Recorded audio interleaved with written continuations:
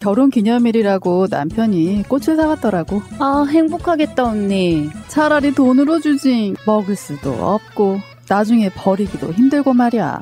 그러나 마음을 전할 때 꽃보다 좋은 것은 없습니다. 인생에 있어서 돈이 전부는 아닙니다. 꽃은 기쁨과 슬픔을 함께합니다. 새가 날아든다와 연대하는 전국 꽃배달 자미원 꽃집 010-3608-7576. 여보 고마워.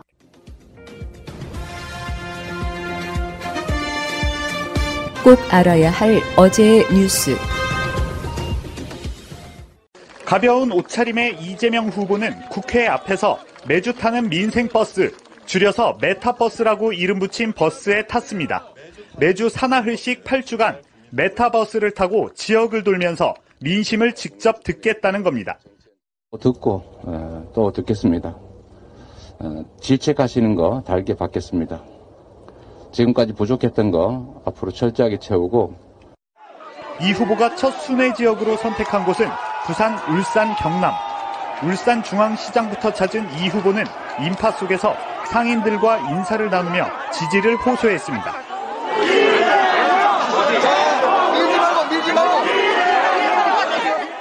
특히 청년 상인이 일하는 점포를 방문해 젊은이들과 접촉면을 넓히는 데 주력했습니다. 내일부터 이게 차 받고 해야 되고 야외 생활 좀 해야 돼서 편하게 입을 수 있는 좋은 이렇게 상인.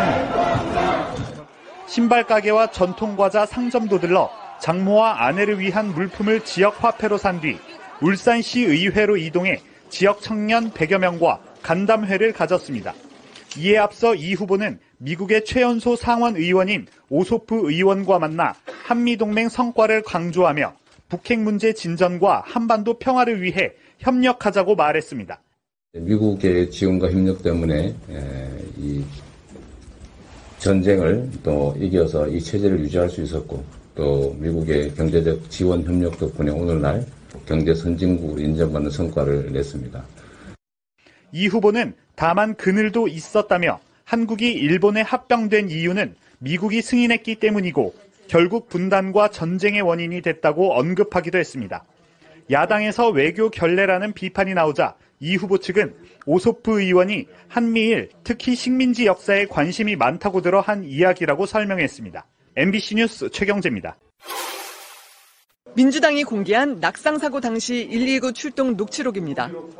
지난 9일 새벽 0시 54분, 이재명 후보가 전화를 걸어 빨리 구급차를 부탁드린다고 말합니다. 무슨 일이냐는 구급대원 질문에 아내가 토를 많이 하고 얼굴이 좀 찢어져 응급실에 가야 한다고 답합니다.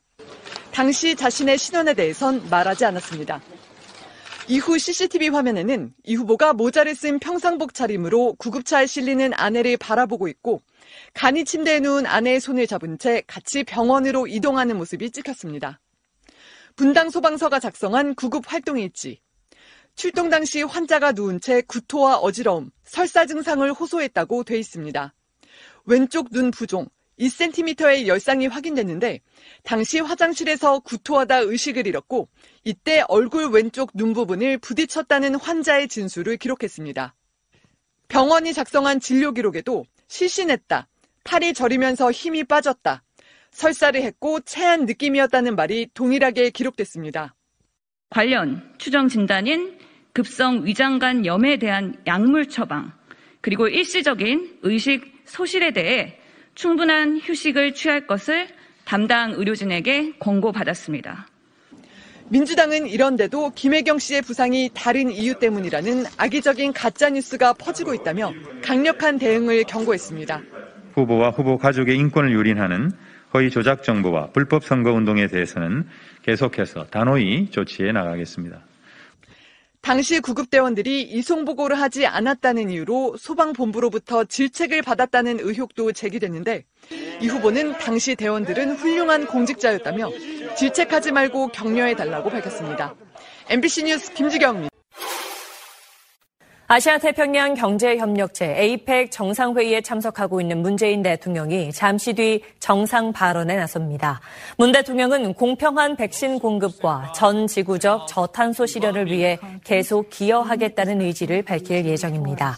우리 모두와 미래 세대의 번영을 위한 코로나 회복을 주제로 한 APEC 정상회의는 화상으로 진행되며 보건위기 극복과 조속한 경제 회복, 기후변화 대응 등이 폭넓게 논의됩니다. 코로나19 백신 1차 접종률은 전 국민의 81.4%, 완료율은 77.6%에 달합니다. 높은 접종률에도 확진자와 위중증 환자가 늘고 있는 건 돌파 감염과 미접종군 영향이 크다는 게 정부 판단입니다. 60살 이상 고령층의 추가 접종을 서두르는 한편 소아 청소년의 백신 접종을 거듭 당부하고 나선 이유입니다. 12살에서 17살 소아 청소년 1차 접종률은 30.5%, 완료율은 4%대에 불과합니다. 270만 명이 넘는 해당 연령층 대부분이 아직 접종 미완료자인 겁니다. 이제는 우리 아이들과 학생들이 우리 사회 전체를 위해서 접종을 받을 때입니다. 예방접종 받으실 것을 강력하게 권고를 드립니다. 소아 청소년의 낮은 접종률은 감염되더라도 상대적으로 중증 진행률이 낮은 데다 접종 뒤 혹시 모를 이상 반응 발생에 대한 우려가 크기 때문입니다. 백신 접종률을 높이려면 이상 반응에 대한 불안감을 해소해야 하는데 새롭게 출범한 코로나19 백신 안전성위원회가 이런 역할에 앞장서기로 했습니다. 백신과 이상 반응 간의 인과성 평가를 위한 과학적인 근거를 생성하여 국민들의 불안을 해소하고 피해자들에 대한 합리적인 피해 보상이 이루어지도록 최선을 다하겠습니다. 안전성위원회는 국내 의학 분야 최고 석각단체인 의학한림원을 중심으로 운영됩니다. 개별 이상 반응 사례를 평가해온 질병관리청 예방접종 피해보상 전문위원회와 달리 국민 전체를 대상으로 접종 뒤 문제 발생률과 사망률을 따져 인과성을 평가할 과학적 기준을 마련하는 역할을 하게 됩니다. 지금까지 한국인을 대상으로 백신 부작용 관련 과학적 근거가 마련돼 있지 않아 해외 발표 자료나 의학적 전문성을 바탕으로 인과성 여부를 평가할 수밖에 없던 점을 보완하게 되는 겁니다. 이에 앞으로 마련될 추가 기준을 반영한다면 그동안 백신 인과성이 인정되지 않았던 개별 사례에 대한 평가도 달라질 수 있을 것으로 보입니다. YTN 이영훈입니다. 보건당국은 고령층의 돌파 감염, 그리고 학교, 학원 등의 집단 감염을 상황 악화의 주 요인으로 꼽았습니다. 어린이집 관련 일평균 확진자 역시 일상회복 시행 첫 주 10월보다 2배 이상 급증했습니다. 정부는 고령층, 영유아 시설 방역 조치 강화 계획을 내놨습니다. 돌파 감염이 늘어나고 있는 60세 이상 고령층을 대상으로 의료와 방역 대응을 보다 강화하겠습니다. 이 어린이집은 외부 감염 요인을 차단하기 위하여 외부인 출입 관리를 보다 강화하겠습니다. 이에 따라 수도권 요양병원과 요양시설, 정신병원 종사자들의 PCR 검사를 주 2회로 확대하고 감염병 전담 요양병원은 4개소, 405개 병상을 추가 지정했습니다. 어린이집과 유치원은 접종 완료 증명서나 48시간 내 음성 확인서가 있어야 출입이 가능하도록 사실상 방역 패스가 적용됩니다. 또 보육교직원은 물론 고령층 대상 추가 접종도 서둘러 줄 것을 당부했습니다. 관련 확진자가 늘고 있는 만큼 소아 청소년에도 백신 접종을 적극 권고했습니다. 연합뉴스TV 신세롬입니다. 예, 여러분 안녕하십니까. 이재명 공식 방송입니다. 주말이 또 코앞이고요. 정말 시간이 엄청 너무 빨라가지고 자고 일어났더니 주말이고 막 그래요. 다시 한번 여쭤볼게요, 여러분들한테. 시간이 너무 빨리 간다, 1번. 시간이 안 간다, 2번. 솔직하게 하세요. 뭐 강퇴시켜 이런 거 안 할 테니까. 시간이 빨리 간다, 1번. 시간이 잘 안 간다, 2번. 이렇게 좀 쳐주시기 바랍니다. 시간 너무 빨리 가죠, 진짜. 인간적으로. 이건 문제예요, 문제.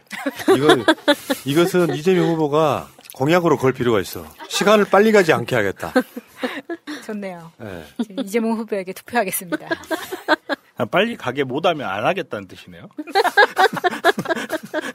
시간이 너무 빨리 가. 저 2번 누르신 분 있잖아. 저분들은 어려서 그래요. 2번 누르신 분들은 어려서 그래. 지금 방송 10대가 듣고 있는 거야. 10대는 하루가 왜 이렇게 안 가니? 어른 되고 싶은데. 3번 누르신 분은 나무네요, 나무. 성년의 날에 성년 돼가지고 어디 업소 같은 데 들어가고 싶은데 그게 나이가 안 먹는 거 있잖아. 그 나이 때. 근데 우리 나이를 먹으면 시간이 너무 빨리 가요. 지금 딱 1번이 계속 올라오고 있잖아요. 2번 누르신 분들은 사기꾼이라고 보시면 돼요. 이재명 후보의 공약으로 시간이 안 가게 하겠다. 걸어주기를 간절히 기대합니다. 오늘 할 이야기가 많아요. 그래서 일찍 왔어요. 여러분들한테 얼마나 대단한 후보인가를 각인시켜 드리도록 하겠습니다. 시작해볼까요? 네. PPL도 하겠습니다. 자, 코코메디 PPL입니다. 점점 떨어지는 남성 기능, 방치에서는 나아지지 않습니다. 더 이상 망설이지 마시고 특허받은 의료기기 코코메디를 통해 남성 자신감을 충전하세요. 코코메디는 하루 10분 정말 간편한 사용으로 발기부전, 조루, 전립선 문제 등 말 못할 남성들의 고민을 해결해줍니다. 특허 획득 및 S병원 비뇨기과 납품, FDA 등록, 식약처로부터 인정받은 성능과 안정성, 그리고 많은 고객들의 후기가 코코메디의 효과를 입증하고 있습니다. 특별 할인 이벤트 참여는 검색창에 새날 코코메디 이벤트 검색 또는 대표번호 080-255-0000, 080-255-0000으로 전화주세요. 해외 구매도 가능합니다. 남성 기능 저하 더 이상은 방치하지 마시고 코코메디로 문의주세요. 예, 대선에 나오신 어떤 모 후보님께 추천을 드리는 코코메디입니다. 한 12살 연하의 분과 사신다는 그런 후보가 한 분 계시는데 반드시 지켜드려야죠. 반드시 지켜드려야 돼요. 반드시 세워드려야죠. 반듯하게. 그건 좀 야하다 근데. 저번에 요거 때문인지 몰라도 노딱에 달리더라고. 맞아요. 심했어요, 저. 노딱이 아니라 19금 됐습니다. 19금. 지난주 금요일 방송이 19금이었어. 지지난주에 댓글로 갑자기 조심합시다. 성인 인증해야 된다고. 성인 인증으로 나와가지고 조회수 30만짜리인데 참 되게 아까웠다는. 자, 그래서 오늘은 아주 점잖게 철학적인 얘기만 하고 끝낼게요. 그러면 제가 프로이트 얘기를 한번 하겠습니다. 좋아.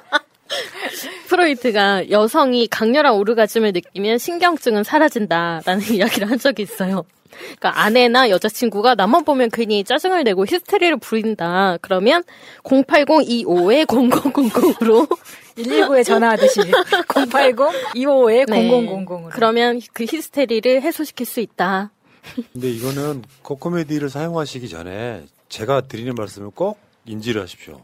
특정 남성이나 여성을 대상으로 뭔가 성적인 쪽으로만 이해하면 다 정필승처럼 결혼을 못합니다. 그러니까 이게 어떤 부부 생활의 문제가요. 성관계의 문제가 육체적 관계이기 전에 심적 소통이 돼야 돼요. 그건 무슨 말이냐면은 내가 그렇기 때문에 잘 안 되기 때문에 나를 무시한다. 이 관계가 악순환을 만들어요. 그러니까 기본적으로 성적인 것에 막 부족해가지고 서로 간의 관계가 나빠지는 게 아니고 그런 소통이 안 되는 거. 그러니까 저 사람이 나를 싫어하는구나. 저 사람이 나를 이제 안아주지 않는구나. 나를 이성으로 보지 않는구나. 이 감정들이 굳어지면 그때부터는 소통 자체가 불가능해지는 거. 이런 부분에 있어서는 채워주지 못해서 상대가 바람나거나 그러는 게 아니고 심리적 소통이 안 되는 상태가 되다 보니까 관계가 더 악화되는 거예요. 그러니 그게 스트레스가 주 요인이 되잖아. 잘 안 됐을 때. 그러면 그게 스트레스가 되면서 계속 악순환이 되는 거거든요. 그러니까 먼저 소통하는 게 더 중요한 거예요. 말로 소통하는 거. 그걸 꼭 못 채워준다고 그래서 그게 막 사이가 나빠지는 게 아니에요. 그것만 갖고 기준을 놓고 오해를 하고 막 그러는 게 더 큰 문제지. 안 되는 건 안 된다고 인정을 해. 그러면 서로 간에 도울 수 있잖아요, 이게.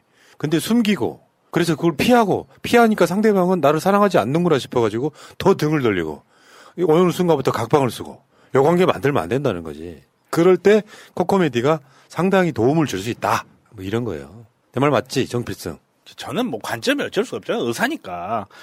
이제 많은 이야기를 할 수는 없는데, 보통 비만하신 분들이 해면체가 지방 사이에 묻혀가지고, 크기는 정해져 있는데, 표피는 그대로 남아있단 말이에요. 근데, 해면체가 묻히다 보니까 피부가 늘어지고 붓고 불편한 감정을 느끼시는 분들이 있어요. 그런 분들이 이제 시도 때도 없이 그대반 다음에 올리고 이래가지고 문제가 되는 경우가 있거든요. 그러니까 공식적인 석상에서 본인은 불편하니까 앞에 정말 이렇게 여성이 있는지 없는지 신경도 안 쓰고 자기도 모르게 그대반 다음에 올리고 이런 분들이 있는데 이런 분들이 이제 코코메디 같은 걸 사용해줘가지고 해면체를 좀 늘려 늘려주고 하면 표피가 남질 않기 때문에 그런 증상이 상당 부분 완화될 수 있다는 보고가 있을 수도 있다는 뇌피셜이 확 드네요. 우리 성렬이 이씨. 저는 아무 말도 하지 않았습니다. 그냥 그분은 한일 관계를 잘 모르신다고요. 그렇죠. 그러니까 여기 안 맞는 주제를 내가 갖고 와서 그런데 아무튼 사람 관계에서 지금 우리가 말씀드리는 그것만큼 아름답고 재미있고 좋은 게 있어요? 나는 없다고 생각해. 정말 그게 아름다운 일이잖아요. 정말 아름다운 일이잖아요. 그 아름다운 걸 왜 포기하고 사냐 말이야. 이 가을에 말이에요. 그 단풍이 아무리 예쁜들 그것보다 아름답겠어요? 그렇지 않겠습니까? 인간은 본질적으로 소화기와 생식기로 구성된 동물이란 말이 있어요. 살아가는데 소화기만 있으면 되고 번식하는데 생식기만 있으면 되거든요. 머리는 결국 필요 없네. 도와주는 것일 뿐이야. 머리는 먹이를 구하기 쉽게끔 도와주는 거고 그리고 성적 매력을 발산하게끔 도와주는 역할을 할 뿐이야. 나머지는 다 필요 없어요. 소화만 잘 시키면 나는 살 수 있고 생식만 잘하면 번식 잘해. 그렇기 때문에 인간의 모든 욕구는 식욕, 성욕, 수면욕으로 압축이 되는 거예요. 맞습니다. 네. 그중에 가장 앞서는 게 뭐라고 생각해요? 수면욕이죠. 빙고! 그러니까 배가 고파도 잠이 오면 잠은 먼저 자요. 성욕이 생겨도 잠이 오면 잠이 먼저 자요. 그러니까 이 수면욕이 가장 원초적인 거더라고. 그러니까 가발을 먹은 다음에 코코메디를 쓰고 새날 마켓에서 밀키트를 딱 먹으면 모든 욕구가 사라지는 거예요. 최고다. 그러면 식욕하고 성욕 중에 뭐가 더? 그 사람마다 다르지. 그건 케바케죠. 근데 보통 식욕이 좀 더 앞선다는. 네. 그러니까 어떤 놈은 집에 들어와서 배고파 들어왔는데 너무 부인이 섹시한 거야. 뭐부터 할 것인가? 밥부터 먹을 것인가? 그런 놈들이 밥상 차려놓으면 밥상은 없잖아. 일단 한 입 먹고. 아유 19금 걱정이다 오늘도. 유튜브는 기준이 없어 기준이. 지금까지 코코메디 열심히 했는데 그날따라 그거를 19금을 거냐고. 우리가 뭐라 그랬다고. 아름답다는 게 잘못된 거야? 자, 코코메디 도움 받아보시기 바라요. 삼성병원 비뇨기과 납품되는 제품입니다. FDA 등록되어 있고요. 식약처로부터 인정받은 성능과 안전성. 내가 저번 주인가 그 FDA 미국 식품의약국 여기가 얼마나 철저하게 한다는 건지 설명해 드린 적 있죠. 자, 코코메디였습니다. 080-255에 빵빵빵빵.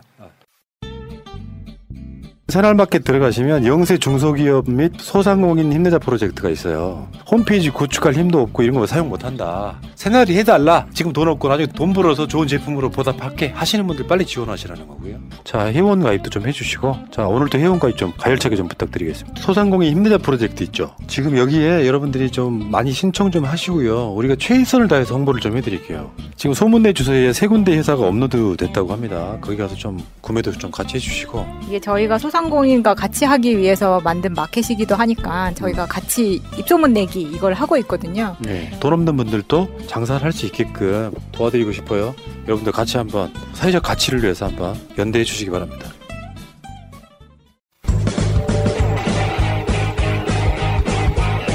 제도로서의 민주주의가 흔들리고 구타는 일은 이제 없습니다. 민주주의가 밥이고 밥이 민주주의가 되어야 합니다.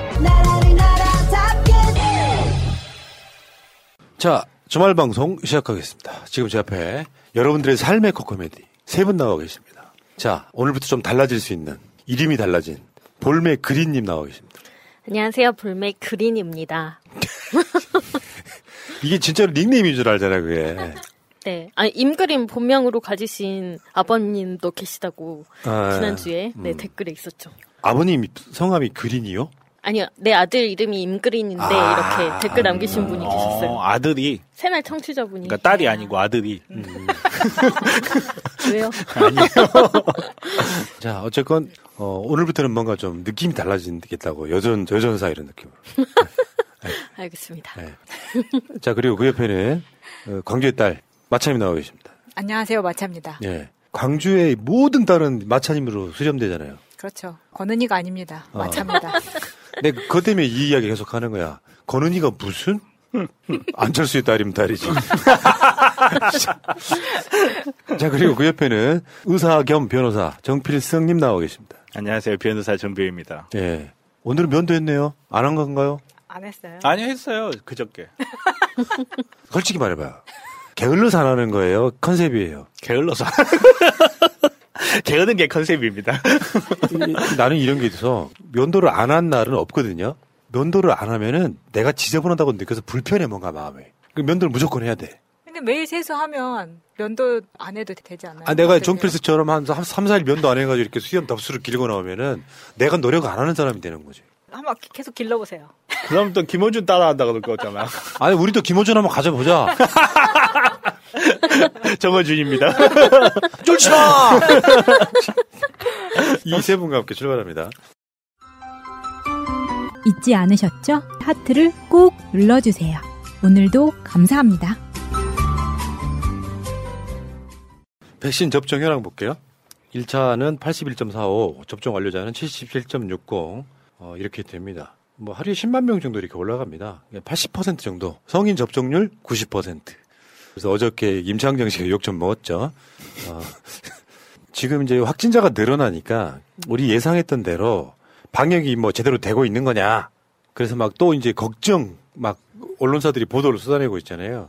정은경 청장은 12월 중순께 일상회복 2단계를 연기할 가능성이 있다 이렇게 이야기했다 그러는데 당연하죠. 연기하겠다가 아니라 이대로라면 연기할 수도 있어라고 하는 말은 정답이에요. 정답 그냥. 근데 언론 기사들은 연기할지도 몰라라고 불안감을 또 자극하는 거. 물론 지금 확진자가 많이 늘어나는 측면도 있고요. 병상 수 있잖아요. 병상 수가 수도권이 지금 75%가 좀 못 됐어요. 75%가 되면 바뀌는데 수도권 병상이 75%가 넘어도 지방이 지금 널널해. 수도권에서 환자가 발생해서 수도권이 꽉 차면 지방으로 이송하면 돼요. 지금은 여유가 있다. 이게 핵심이거든요. 물론 우리는 개인 방역을 잘해야 되겠지만.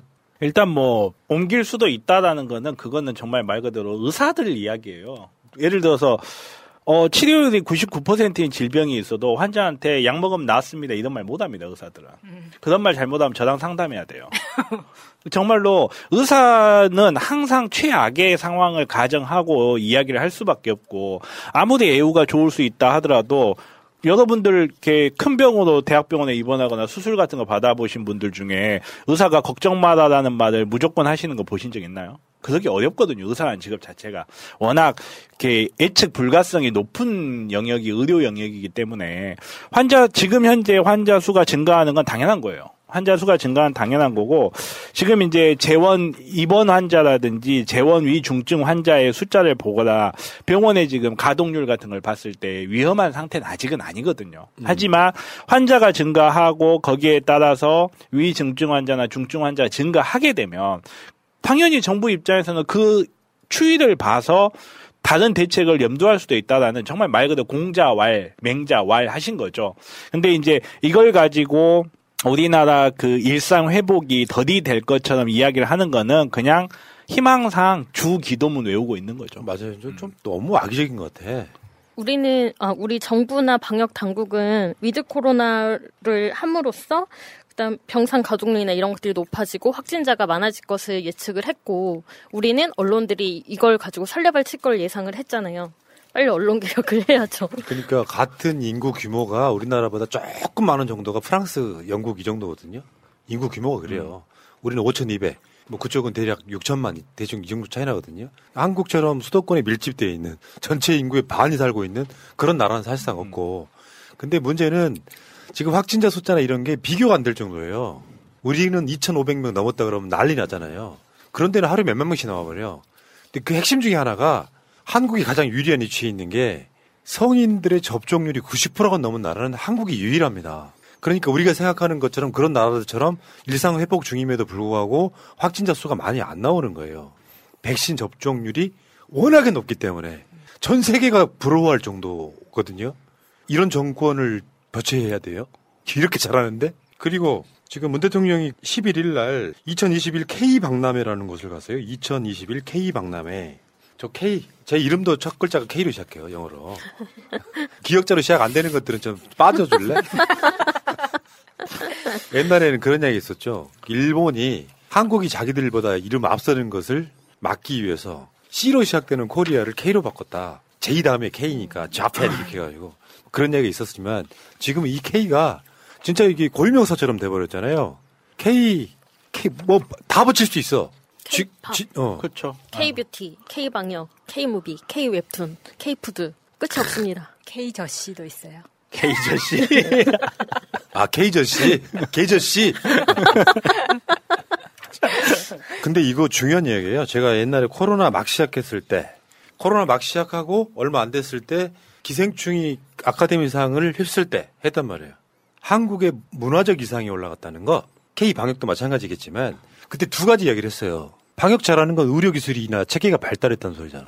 아니 세상에 여러분들이 생각하실지 모르지만 아카데미상에 다른 나라 영화가 휩쓰는 경우가 아주 드물지 않습니까? 근데 한국 영화가 그렇게 위상이 인정받아. 그러면 의료기술 같은 건 없고 뭔가 좀 이렇게 선진국 같잖아요. 근데 문화마저도 세계에서 위상을 드높이고 있다. 뭐 오징어 게임이 한 2달 가까이 넷플릭스 1위를 했다. 이런 것들이 코리아라고 하는 브랜드 자체가 엄청 높아진 거거든요. 여러분들 기억하시겠지만 옛날에 메이드 인 코리아 거들떠도 안 봤어요. 메이드 인 재팬, 메이드 인 USA. 그렇죠. 그러다가 어느 특정 시점을 지나고 나니까 메이드 인 코리아 찾느라고 이제 바빠. 어디 가서 한국산이라고 막 다 사잖아. 새날 마켓에 가도 저거 재료가 어저께 현미 뭐 칩인가요? 그거 한국산 현미라고 하니까 엄청 사잖아. 그러니까 코리아라고 하는 브랜드가 엄청 높아진 거죠. 가치가. 일단은 문화라는 거는 늘 이야기하죠. 문화는 동경이에요. 동경. 문화가 아무리 어떤 문화가 독립적으로 우수하다고 하더라도 그 문화의 가치를 평가하는 거는 세계 구성원들이거든요. 이 세계 구성원들이 어떤 문화를 받아들일 때 이거는 음악이 너무 완벽해. 음악적으로 너무 완벽해. 이렇게 받아들이지 않잖아요. 한국에 대한 동경의 심리가 있고 나서 한국 노래를 들었을 때 이 노래 정말 좋다. 라는 게 형성이 되듯이 예전에 1980년대 일본 문화가 그랬던 시절이 있었죠. 오죽했으면 일본의 B급 영화를 패러디해서 이국에서 만들 정도로. 근데 지금은 그게 완전히 뒤집혀서 한국 문화가 세계를 선도한다는 거는 그만큼 한국에 대한 동경의 심리들이 세계인들 가슴속에 자리를 잡고 있다는 거예요. 정말 아니 한글 체계는 한글 언어 체계는 미국 언어 체계랑 완전히 다르기 때문에 들었을 때 동경심이 발생하기 쉽지가 않아요. 근데 이미 한국이라는 그 브랜드를 깔고 있기 때문에 한국어를 사용했을 때 멋져 보이고 한국어를 사용했을 때 뭔가 더 있어 보이는 그런 효과가 있다 보니까 K라는 것 자체가 하나의 브랜드가 되고 또 K라는 게 브랜드가 되니까 지금까지 우리가 갖고 있던 산업 역량이 또 같이 올라오는 이런 효과들이 계속 이루어지고 있는 거거든요. 그 기업들이 있잖아요. 가끔씩 그 이미지 광고를 하잖아요. 그게 이런 이유 때문에 그래요. 그렇죠. 그 브랜드 자체에 대한 그 친근한 이미지, 좋은 이미지. 근데 이 시작이 언제부터다? 김대중 대통령 때부터입니다. 김대중 대통령이 문화에 대한 이해도가 굉장히 높았던 거고 김구 선생이 하신 말씀을 기억하실지 모르겠지만 우리가 독립된 국가를 넘어 남북이 하나 되는 통일 국가를 넘어 문화 강국인 나라를 만들고 싶다라고 우리의 그 정신적 원류이신 김구 선생이 이야기했던 바로 그 흐름을 지금 노무현 대통령, 문재인 대통령이 같이 갖고 오고 있는 거예요. 실제로 박근혜 때는 그 문화인들을 블랙리스트 만들었던. 그래서 이게 문화라고 하는 것이 보조만 해주고 대충 어떻게 되겠지. 이게 지금 꽃을 피우고 있는 거예요. 김대중, 노무현, 문재인으로 이어지는 그 관계에서. 굉장히 자랑스럽더라고요. 밖에 나가서 저번에도 제가 이야기했지만 국민의힘 토론회에 가면 홍준표 나는 선진국을 만들겠습니다. 이미 만들어줬다고 이 양반아. 근데 그 선진국이 아직 부족한 점 많아요. 제가 알고 있기에 국민의힘 지지하시는 분들 정도면 선진국 못 돼요. 죽어도. 그 마인드가. 근데 기본적으로 혐오의 표현이라든지 뭐 노블리스 오블리주 이런 것 정도만 조금 더 보완하면 한국은 지금 이 선진국에 돌입해 있는데 그중에 대표적인 것 중에 하나가 문화 강국이 된 거죠. 그 K예요, K. K 저널. K 검사. 그게 제일 문제네요. 우리 그리고 오늘부터 우리 채널 이름 바꿀 거예요. K 새날로. 실제로 저 아는 웹툰 작가분이 계신데 지금 세계적으로 한국 문화를 찾기 위해서 많은 노력을 하고 있는 것 같더라고요. 그래서 프랑스에 웹툰을 연재하는 그런 사이트가 있는데 거기서 직접 우리가 번역을 할 테니 우리한테 독점으로 연재를 해달라라는 이메일이 왔다라고 얘기를 하더라고요. 그런 식으로 한국의 문화를 발굴해 나가고 자기 나라에 알리려는 노력이 굉장히 여러 곳에서 이어지고 있는 것 같습니다. 근데 그게 이제 그런 게 된 거죠. 현대자동차가 자동차를 몇십만 대 팔아야 헐리우드 영화 한 편이 벌어들인 수익보다 못하다 이런 얘기 있었잖아요. 한국의 문화 콘텐츠가 세계적으로 누비고 다니는 거예요. 굉장히 잘하는 그런 일이죠. 여러분들 어렸을 때 보면은 영웅 본색 보고 홍콩 영화 너무 재밌다. 한국 영화는 방화라 그랬어. 불 지르고도 아니고. 재미 들을 게 없었는데 그러다가 그 시기를 지나면서 영화는 무조건 여자친구랑 데이트할 때는 극장에 가서 할리우드 영화 봤죠.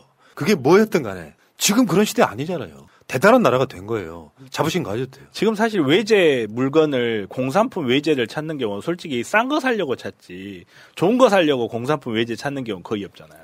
싼 거 사려고 찾지. 그리고 또 절대 빠질 수 없는 게 K 어쩌고 할 때 절대 빠질 수 없는 K 국방이거든요. 그러니까 방금 전에 소나님도 말씀하셨지만 자동차 몇 대 팔 때 지금 동유럽 쪽 국가하고 T50, FA50 판매 지금 성사 직전이잖아요. 7억 달러 규모라고 하죠. 차량을 팔았을 때는 답이 안 나는 수치죠. 야, 진짜 무기도 잘 만들어. 씨. 한국에 살고 싶지 않아요? 그럼요. 이거 지금 영국에서요. 차세대 주력전차도 우리나라 K2 흑표 도입하려고 우리나라랑 지금 하고 있어요. 영국이 세계 최초 탱크를 만든 나라야. 근데 지금 한국 탱크 갖다 쓰려고 지금 교섭 중이에요. 예. 자, 알겠습니다. 자부심 갖는 거 중요해요. 그렇다고 해서 막 국수주의로 가자 이런 건 아니고요. 자부심 갖는 거 중요하고요. 일본의 청년들은 한국만 보면서 막 부러워하고 있어요. 근데 한국에서는 뜬금없이 선진국으로 가겠습니다 하고 자빠졌고 섬에 있다 나왔니? 2차 세계대전이 끝난 지가 30년 지났는데 그때 나와가지고 천황폐하 만세하는 거랑 똑같은 짓거리 하지 마시라. 한국에 대한 자부심 가지세요. 내가 소위 말해 다 있어 가도 저 물건 메이드 인 코리아인 거 아닌가 먼저 봐요. 그런 나라가 됐는데 그래서 지금 이게 꽃을 피우고 있는데 민주정권을 누가 바꾸겠다고? 말도 안 되는 소리 하지 마십시오. 잘하는 정권을 바꾸면요 나라 망가지는 거죠. 살다 보면 단체 선물이나 인쇄 홍보물을 만들어야 할 때가 생깁니다. 판촉, 돌잔치, 결혼식, 모임 이벤트, 각종 행사 등 이걸 어디서 해야 하나 고민이 될 때가 있습니다. 갤러리 기프트는 그간 새날에서 4년 넘게 광고하면서 단 한 번의 클레임도 없을 정도로 열과 성을 다해왔던 기업입니다. 심지어 대표님의 고객에 대한 감동적인 사연까지 보내주신 청취자들도 있습니다. 단체 선물, 인쇄 홍보물, 이제 갤러리 기프트에서 해보세요. 갤러리기프트.co.kr 갤러리 기프트를 검색하시고 홈페이지를 한번 방문해주세요. 오픈마켓을 보는 것 같은 신기하고 다양한 샘플들이 있습니다. 인터넷이 불편하시면 문의전화 1666-5404 1666-5404 새날 듣고 연락했다 하시면 더욱더 잘해주실 겁니다.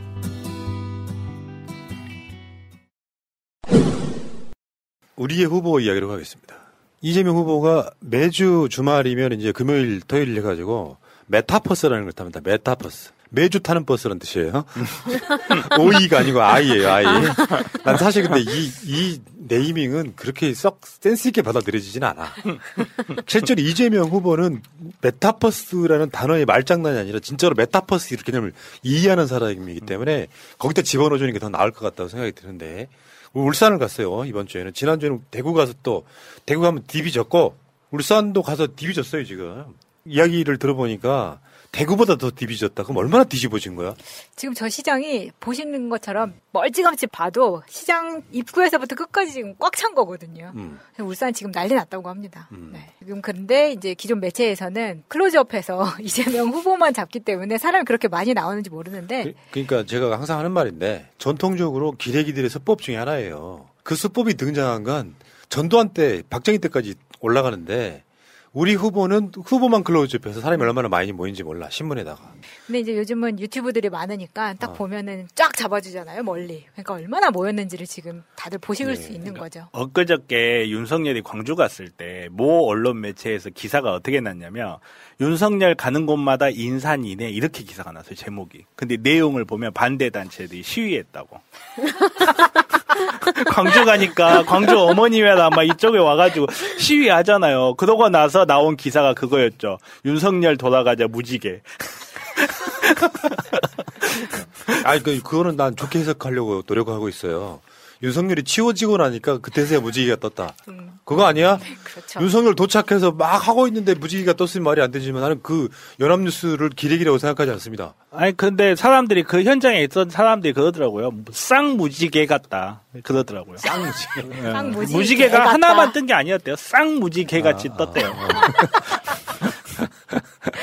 아무튼 그 이재명 지사가 대구 가고 울산 가서 디비지는 건 굉장히 중요한 효과가 있다. 제가 저번 주에 말씀드렸거든요. 뭐냐면은 그 지역에 사시는 분들, 여러분들 울산 가면 디비지는 게 당연한 거 아니야? 거기 시장님도 민주당이세요. 지지자 많이 있어요. 근데 거기를 표가 안 나올 거라고 생각해서 일부러 안 가면 안 되고. 그렇죠. 그 지역이 디비졌다라고 하면 내가 지난주 드린 말씀 똑같이 들어보면 대구에 계셨건 울산에 계시건 아 나랑 생각이 같은 사람들이 저렇게 많구나. 자기 의사 표현이 쉬워져요. 그걸 직접 보여주는 거지. 울산에 가면 이재명 후보 지지자가 한 60% 됩니다라고 보여주는 거예요. 그게 굉장히 중요한 선거 운동 중에 하나예요. 그래서 아무리 비대면 시대라고 해도 직접 가서 그 지역의 분들이 막 그 환영하고 이재명 연호하고 이재명 대통령 이런 것들이 자꾸 보여지는 건 그 지역에 계시는 우리 지지자들한테는 큰 힘이 엄청난 힘이죠. 자, 이재명 후보 울산에서 열심히 하고 계시고요. 진짜 본론으로 한번 들어가 볼게요. 이재명 후보 측에서 정말 어처구니가 없어서 상당히 많은 가짜뉴스가 돌았잖아요. 김혜경 여사를 때려서 병원에 보냈다. 그러니까 그렇게 사는 놈들은 그렇게 생각하는 거예요. 그 가짜뉴스 퍼뜨리는 남자놈은 지 부인 때리는 놈이고 그 퍼뜨리는 여자분은 남편한테 맞고 사는 사람인 거예요. 부끄러운 줄 알아야 돼. 그래서 구급차 CCTV가 공개가 됐는데 한 장씩 보겠습니다. 여기에 지금 김혜경 여사가 누워있는 장면이고요. 이재명 후보가 지금 녹색 옷 입고 있는 사람이에요. 손을 이렇게 잡고 있죠. 다른 사진 한번 보여주세요. 여기 보면 손을 이렇게 꼭 잡고 있잖아요. 이야기를 들어본 적 지금 구급대원들은 이재명 지사가 누군지 모르는 상태예요. 마스크 쓰고 있고 모자까지 쓰고 있잖아요. 지금 그 김혜경 여사가 차에 안에 들어갔을 때 밖에서 지켜보고 다시 탑승한 상태에서 병원에 같이 가는 장면. 그러면 우리가 지금 이 사진에서 보시다시피 김혜경 여사 얼굴에 무슨 상처 있어요 지금? 니들이 주장한 바 맞아가지고 두개골 광대 빼고 함몰됐다며. 이 사진에 보면 김혜경 여사 얼굴에 뭐 그런 게 있냐고. 저번에도 그 열상이라 그랬잖아요. 열상. 의사분 나와 계시니까. 여기서 지금 내가 봤을 때 이 상태로만 보면 열상이 있었어도 아주 경미했을 것 같고 얼굴이 아닐 수도 있어. 예를 들면 머리카락 있는 부분이 좀 찢어졌을 수도 있고. 내가 그랬던 것처럼. 그렇게 완전 쓰러져가지고 이쪽에 상처가 나고 피도 났거든요. 여기 지금 두개골이 함몰된 그게 보입니까 지금? 이게 이제 처음에 나오기 시작했을 때 이야기했던 게 안화골절이다라고 이야기를 하고 그 다음에 본 스캔을 하고 두개골 사진을 찍었다. 이거는 누구한테 맞은 거다. 이렇게 이야기를 했어요. 일단은 결론부터 이야기하면요. 이 글을 처음 작성한 사람은 의학적 지식, 기본 지식도 없는 사람이에요. 우선 본스캔이라는 거는 암 환자들, 암 전이 된 데나 찾을 때나 쓰는 거지 뼈 골절된 거 찾을 때 쓰는 검사도 아니고 안화골절 검사는 CT 촬영을 합니다. 그리고 두개골 촬영을 했다고 하는데 두개골 촬영은요 그냥 머리에 상처 있으면 스컬포비오라고 해서 그냥 일반적으로 그냥 무조건 찍어요. 그리고 정말로 걔네들 주장처럼 얼굴을 맞고 머리를 부딪혔다. 그러면 뇌 CT를 찍죠. 어디 뇌 CT를 안 찍고 그냥 겉에서 그냥 엑스레이만 찍습니까? 그리고 눈에 보이는 상처도 없죠. 그리고 지금 알려진 바에 의하면 성형외과에서 열상을 봉합했다고 하죠. 머리에 상처가 있는 사람 성형외과에서 봉합합니까? 말도 안 되는 소리를 뭔가 좀 자기네들이 뭔가 좀 의학적 지식이 있는 사람이 논평을 하는 것처럼 그런 식으로 써놨거든요. 의사가 설명하는 거니까 확실히 지금 화면에 보이는 것처럼 있는 거죠. 요 가짜뉴스는 소위 똥파리 문재인 대통령 지지자를 가장한 국민의힘 세력과 그 밖에 있는 국민의힘 세력들이 합쳐서 지금 이 가짜뉴스를 만들어냈던 거거든요. 이게 지금 똥파리 단톡방에서 제보가 들어온 거거든요. 네. 지금 닉네임도 보시면 연희가 이긴다 되어 있잖아요. 그러니까 이 사람들이 이 단톡방에서 마치 이게 김혜경 여사가 실려왔을 때의 모습을 보이는 것처럼 피가 낭장한 이거를 돌리면서 이렇게 맞았다라고 가짜뉴스를 돌리고 있는 상황입니다. 조직적으로 저러고 있는 거예요 지금. 조직적으로. 이 세력들은 나 일망타진해야 된다고 생각해. 사법 처리해야 된다고 생각해요. 이거는 정말로 이거는 사탄의 의문의 일패입니다. 농담이 아니다. 사람이 다쳤는데 그 다친 사람을 이용해서 일국의 대통령 후보를 이런 식의 프레임을 씌운다는 거 마치 무슨 이게 정말 우려가 되는 게 왜 원희룡 부인 사이코패스 그 발언이 있었잖아요. 그리고 나서 마치 정말로 무슨 폭력적 성향이 있는 것처럼 일관적 방향으로 몰고 가는 게 보여요. 사이코패스다, 로봇계 학대했다, 사이코패스다, 사모님 때렸다, 사이코패스다. 이 일관적으로 몰고 나가고 거기에다가 사람들은 이런 가십성이고 자극적인 내용을 굉장히 좋아합니다. 특히나 고연령 분들은 그냥 흡수해버려요. 분명히 어떤 목적을 가지고 하나의 방향으로 밀고 가는 거지 정말 일반 네티즌들이 자기 마음속에 있는 뇌피셜을 그냥 무작위로 살포해서 발생한 의문이 아닌 것 같다는 거죠. 확실하게 이재명 후보에 대해서 특정한 프레임을 씌울 목적을 가지고 계속 밀고 있다. 이거는 정말 선관위에서 나서야 된다고 봅니다. 이게 좀 너무 심각하다는 생각이 들고요. CCTV 다시 한번 보여주세요. 좀 더 정확히 말하면요. 이재명 후보는 왼쪽 팔이 장애가 있잖아요. 그 오른잡이로 알고 있거든요. 잘 봐봐요. 이 사진이나 저 사진이나 뭐 누워있는 장면이기 때문에 그렇긴 하지만 맞아서 쓰러졌다고 하는 사람을 이재명 지사가 손을 꼭 잡고 있지 않습니까? 얼굴에 그 심각하게 무슨 막 피가 낭자하거나 이런 상황도 아니고요. 이런 것들을 갖고 딱 자기들 수준으로 생각하는 사람들에 대해 이야기 한번 해보고 싶어요. 싫어도 있잖아. 싫어도 너희들이 어떤 나쁜 의도가 없다면 가짜뉴스를 생산하면 안 되지. 보지 않았으면 말도 안 되는 인과관계. 왜 무슨 이재명 후보가 외도를 했다 이런 얘기였잖아요. 이거랑 연결을 시킨 거잖아요, 지금. 그것 때문에 싸웠다. 나는 소위 말하면 똥파리들이 수년 전부터 해왔던 짓거리 중에 그런 거예요. 바람피는 남자가 SNS에다가 대놓고 축하한다는 얘기를 합니까? 자기 바람피는 대상한테? 그걸 가져와서 증거랍시고 내밀고 자빠졌는 거예요.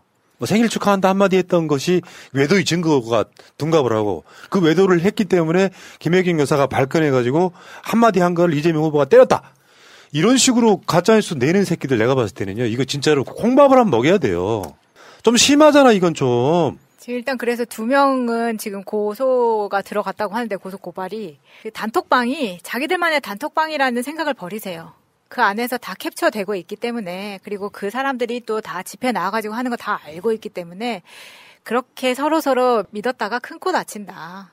지금 이미 작업은 거의 다 끝난 걸로 알고 있습니다. 그래서 단톡방에서 또는 SNS에서 그런 짓 한다며 민주당 앞에 당사에서 후보 개최하라고 그거 지금도 주말이면 하는 그 새끼들이 바로 이 범인인데 앉아가지고 지들끼리 닉네임 부르는 걸 극도로 경계를 하고 있다면서. 진짜 웃기더라고요. 그 트위터에서 자기가 오프라인에서 집회에서 만날 거 아니에요? 그러면 자기 닉네임 트위터 닉네임 좀 부르지 말라고 신경질들을 내고 있더라고요. 왜냐면 그게. 어떻게 불러, 그러면? 본명을 불러달라는 건가? 그러니까 단톡방과 트위터 닉네임이 서로 다른 거죠. 근데 치다면 알 수 있으니까 그런 것들을 조심하는 거 보면 범죄 행위를 하고 있다는 것을 본인들이 인지는 하고 있다는 거죠. 그러니까 스스로가 내가 보기엔 이 사람들 중에 거기에 현혹당한 사람들도 있겠지만 그 핵심부에 있는 애들은 기본적으로 민주당 분탕질 하려고 들어온 세력이라고 난 봐요.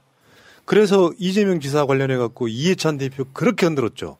장애 비하하면서 계속 부르고 추미애 대표 마찬가지고 이해찬 추미애 그렇게 흔들어대고 김진표 당대표 만들려고 그랬고 그 세력들이 지금도 남아서 후보 교체론을 이야기하면서 김혜경 여사가 저런 상황이 돼서 이재명 후보한테 맞아서 저렇게 됐다. 오죽하면 CCTV를 공개하겠습니까? 사실 근데 이거의 시작은 문재인 대통령과 경선 때부터 시작을 한 거였고 경선에서 패배한 후에 이재명 후보는 문재인 대통령 만들기 위해서 정말로 열심히 발로 뛰었습니다.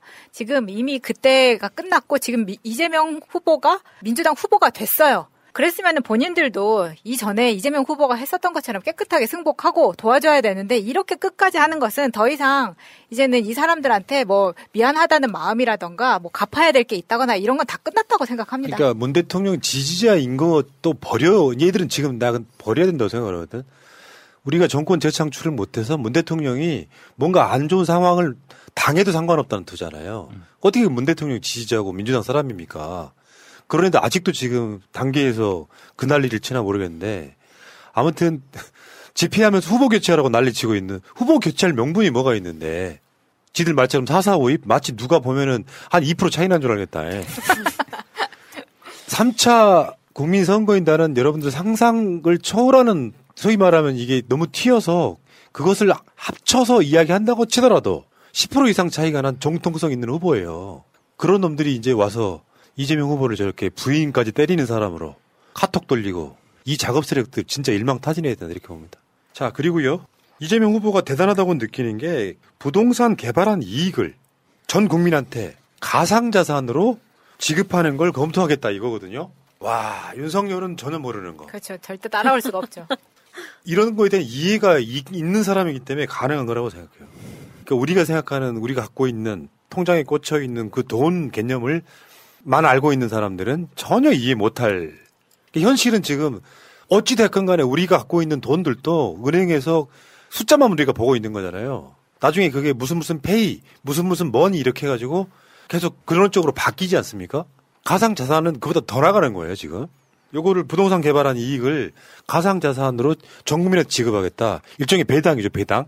정말 훌륭해. 이게 먼저 시도됐던 것 중에 하나가 왜 그 박영선 후보가 서울시장 나왔을 때 서울 시민들한테 그 재난지원금 가상 화폐로 지급하겠다 이렇게 했었던 기억이 나잖아요. 네. 이거 세계적 추세예요. 윤석열은 이야기 못해요. 개념을 모르니까. 아니 몰라도 잘 갖다 쓰는 것 같던데. 다른 사람들 공약 막 좋아 보이면 막 갖다 쓰고 그러시는 것 같은데. 근데 가상화폐라고 하는 것이 예를 들면 지금 가상화폐 신규 투자자 현황 보시면요. 20대 30대가 3분의 2를 차지하고 있어요. 숫자를 보시면은 이게 정년 공약이기도 해요. 그리고 여기에 대해서 그 세금을 과세하겠다. 홍남기 기재부가 그러고 있거든요. 그러니까 관리는 안 해줬어. 아무것도 안 해주면서 세금은 내년부터 받겠다. 이거 이재명 후보가 1년 유예하겠다. 관리도 해줘야 될 거 아니에요. 그렇죠. 그 다음에 30대, 40대 뭐 상대적으로 젊은 층들은 여기에 대해서 관심이 되게 많습니다. 아실 만한 분들 아시겠지만.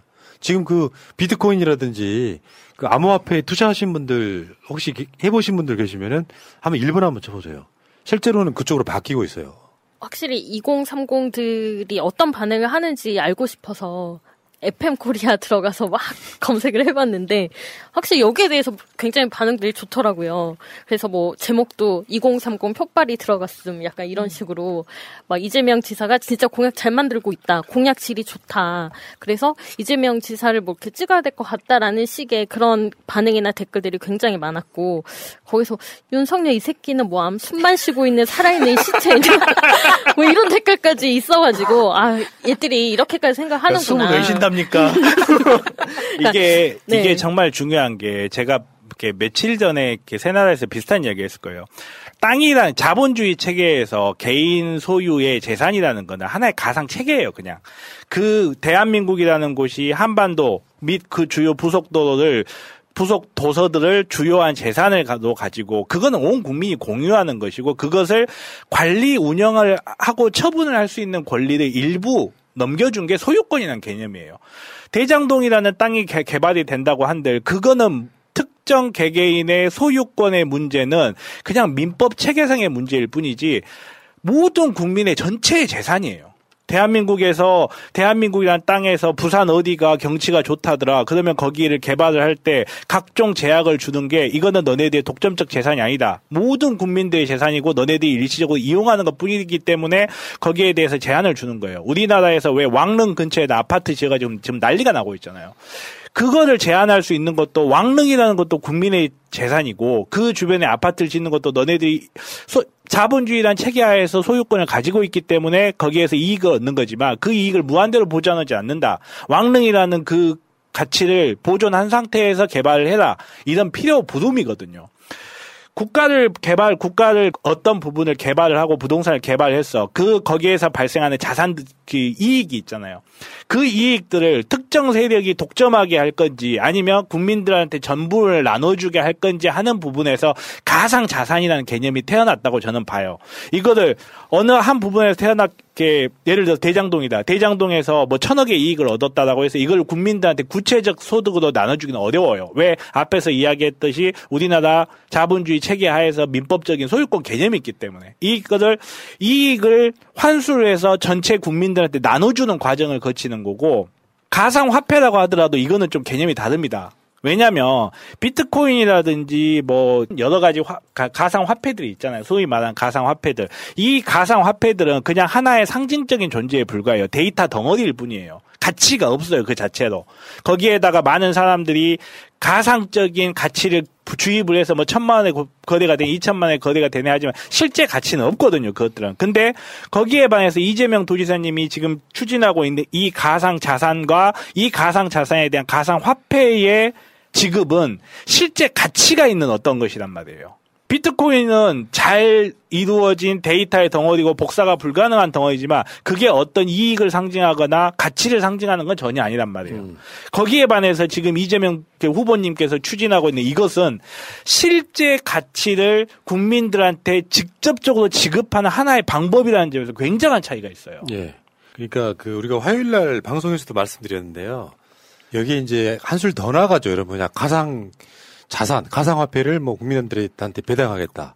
여기에는 또 부동산 개발 현황을 블록체인 안에 넣겠다는 거예요. 조작이 불가능한 상태에서 그렇죠.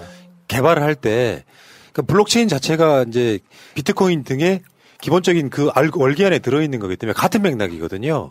그리고 투명하게 예를 들면 그 이야기의 핵심의 요지는 뭐냐면은 특정 지역을 개발을 해요. 내가 투자할 수 있는 거예요, 이제는. 기업들만 투자하는 게. 100만 원, 200만 원 갖고 있는 사람이 투자를 해서 나누는 것도 공평하게 나누는 거죠. 그러니까 몇 사람, 화천대유 같은 몇 사람 나눠가지고 지들끼리 나눠 먹고, 곽상도 50억. 뭐 이렇게 나눠주는 게 아니고 그 자체, 그러니까 조작이 불가능하니까 블록체인 안에서는 그것이 또 비트코인까지 같이 들어가는 거잖아요. 뭐 꼭 비트코인이 아니라도 여러 가지가 있잖아요. 이런 것들이 같이 머릿속에 생각해 돼 있지 않으면은 어떤 윤 씨 같은 깡통이 기재부 장관을 임명을 하면 우리가 못 따라가는 거죠. 기재부가 그걸 이해를 못 하는데 기재부는 지금 현재 화폐 체계 내에서 뭔가를 하려고 하잖아요. 근데 그보다 훨씬 더 앞서가 버리는 거거든요. 최소한 저는 2030은 뭐 지금 뭐 지지율이 좀 돌아오고 있다는 이야기는 이따가 이야기하겠지만 2030은 윤석열 뽑아놓고 나면 박근혜보다 더한 시대 옵니다. 맞아요. 그게 2030의 이 공약 내용을 이 청년층에서 많이 전달해 달라는 걸 많이 받았었거든요. 그래서 캠프에서 이제 한번 리뷰를 했고 이게 이렇게 가면 괜찮겠다 싶어서 적극적으로 받아들인 거기 때문에 지금 뭐 이재명.me 이런 데 들어가시면은 본인이 좋은 아이디어가 있으신 분들은 공약을 직접 후보한테 전달할 수 있게끔 시스템도 되어 있습니다. 근데 이제 내년 1월 1일부터 가상화폐 투자가 250만 원 넘으면은 초과 수입의 20%를 세금으로 딱 되었기 때문에 2달만 지나면 세금을 내기 시작해야 되는 시점이 왔었거든요. 근데 이제 이거를 이재명 후보가 유예하겠다라고 발표했기 때문에 반응이 굉장히 뜨겁습니다. 근데 이재명 후보가 또 새롭게 뭔가를 하고 있는 게 있어요. 소확행 공약. 소확행이란 말 우리 엄마는 알고 계실라나? 아주 소소한 것에서 느껴지는 행복 이런 뜻이에요. 내가 옛날에 소확행이 아이스 카페라떼 먹고 이러는 게 소확행이었거든. 소소한 행복이에요. 소중한 게 확대되는 기분. 최근에 그 소확행 공약 중에 하나가 지금 이거 가상자산 이 부분하고요. 그 다음에 하나가 뭐가 있냐면은 오토바이 소음 문제, 오토바이 전면 번호판, 오토바이 앞에는 없지. 앞에도 달겠다 이런 거고. 나는 그것보다 더 와닿았던 게 오토바이 그 소리 크게 하고 다니는 친구들 있잖아요. 그거 단속 완전히 강화하겠다는 거거든요. 길거리를 걸어가다가 오토바이가 내는 그 소음 있잖아요. 그냥 부릉부릉 정도가 아니라 동네 전체가 들썩할 정도의 소리. 요거 단속을 강화하겠다는 건데 공감하시는 분들 1번 한번 쳐보세요. 저 정말 공감합니다. 이제 뭐 아이 키우시는 분들도 특히 그렇겠지만 이게 여름에는 창문을 열어놓을 수 없을 정도로 대로변에 있는 아파트 같은 경우에는 진짜 그 소음이 엄청나요. 근데 이제 그거를 그때그때 잡을 수 없었던 게 있었는데 이거 정말 필요한 거였었거든요. 오토바이를 모시는 분들이 언제 무슨 인터뷰를 한 걸 봤는데 오토바이 그 소음기 떼고 소위 말하면 마후라 뗐다 그러잖아요. 떼고 소리를 크게 하는 이유가 뭐냐고 물어봤더니 자신들을 보호하려고 그런다는 거야. 그렇게 소리라도 커야 자동차들이 자기를 무시 안 한다는 거야. 그런 논리로 이야기하더라고. 전혀 공감이 안 가는데 그거는 소리와는 상관없는 것 같아요. 오히려 차 안에 있는 사람들은 창문 닫으면은 저 앞에 오토바이 소리가 아파트에서 대로변 아파트에 사는 사람보다는 적게 영향을 줄 것 같거든요. 근데 이제 특정 브랜드를 언급하기는 그렇지만 그런 이유로 그 오토바이를 이런 거 타고 다니시는 분들이 있기 때문에 그동안 굉장히 서민들이 고통을 많이 겪었었죠. 자, 근데 그 와중에 그 정말 꼴보기 싫지만 가끔씩 맞는 말하는 하루에 한 번씩은 맞는 시기 하나 있죠. 이현주인데요. 이재명 후보는 2030을 진심으로 이해하는 후보다. 국민의힘이 이거 간과해서는 안 된다. 이런 이야기를 하고 있습니다. 아주 공감했어요. 실제로 그 이재명 후보가 청년에 대한 이해도가 정치인들 통틀어서 가장 높은 사람이라고 생각을 하거든요. 기억들 하시겠지만 그 성남시장일 때 청년들한테 수당 주고 면접 보러 가는데 면접 준비하라고 또 돈을 지급을 하고 뭐 이런 것들에 대한 이해도가 굉장히 그게 뭘 최근에 청년 이슈지. 그게 이미 7, 8년, 8, 9년 전부터 시작된 거잖아요. 청년에 대한 이해도가 높은 사람이다. 국민의힘이 쉽게 바꿨다가 큰 코 다친다. 이준석이 무슨 청년을 대표성을 갖고 있냐. 뭐 이런 맥락이 취지예요. 나 좀 데려다 써라. 이런 맥락의 취지 같은데. 나도. 근데 말은 말이죠. 사실 이제 뭐라 해야 될까, 홍준표가 2030에게 인기를 얻는 거는 저는 사실은 홍준표라는 사람이 2030을 잘 이해하기 때문이 아니라고 저는 생각을 해요. 홍준표라는 사람이 홍카렐라 막 이런 거, 홍카콜라지, 홍카렐라가 아니고 홍카콜라 같은 이런 걸 하면서, 그리고 2030들이 정치에 막 눈을 뜨기 시작한 그 시점에 홍준표는 국민의힘 바깥에 있어서 가장 밉상을 덜 받는 정치인으로서 유지할 수가 있었어요. 그런 부분 때문에 2030에게 그냥 특별한 밉상이 없는 그런 사람이 됐고, 예를 들어서 이재명 후보님만 하더라도 정말 2019년부터 욕 엄청 먹었었잖아요. 인터넷 같은 데서 일부 이런 똥파리 세력들 때문에. 그런 네거티브가 없는 상태에서 출발을 했기 때문인데, 거기에 반해서 이재명 후보님 같은 경우는 성남시장을 하던 시절부터 청년들의 굉장히 집중을 했었거든요. 가장 먼저 생각나는 것만 해도 성남시 무상교복부터 한번 생각해 보세요. 무상급식, 무상교복, 그 무상 시리즈들.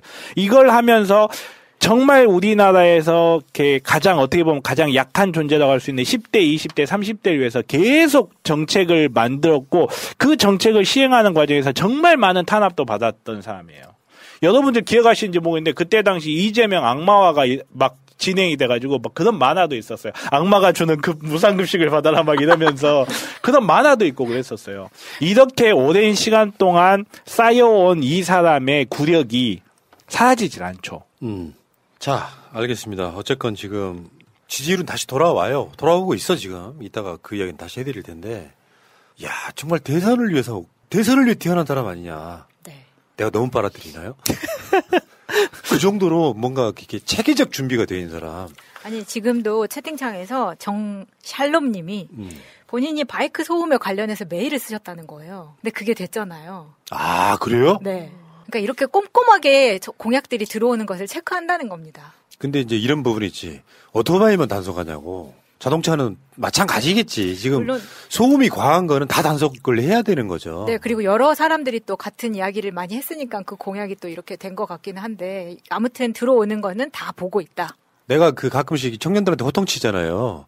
왜 청년들 눈치를 내가 봐야 돼? 가르칠 건 가르쳐야지. 그 소음기 떼고 자동차도 마찬가지고요. 남한테 피해를 주는 것이 당연하다고 생각하는 청년이면 그건 청년 대우해줄 필요가 없는 거예요. 가끔씩 그런 생각 들지 않아요? 네, 당연하죠. 그러니까 꼰대의 소리를 듣기 싫어서 가르치는 것을 포기한다면 오히려 그게 꼰대죠.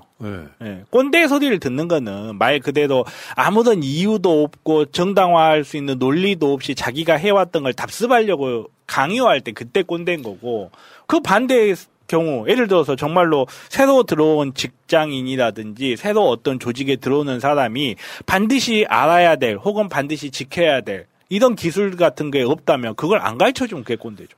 겸해서 요즘에 그 배달 오토바이들 많지 않아요? 네. 여러분들 혹시 그런 거 안 느끼세요? 신호가 켜졌어요. 사람이 지나가요. 오토바이는 그냥 지나갑니다, 앞에. 고쳐 이 새끼들아, 나쁜 놈 새끼들아.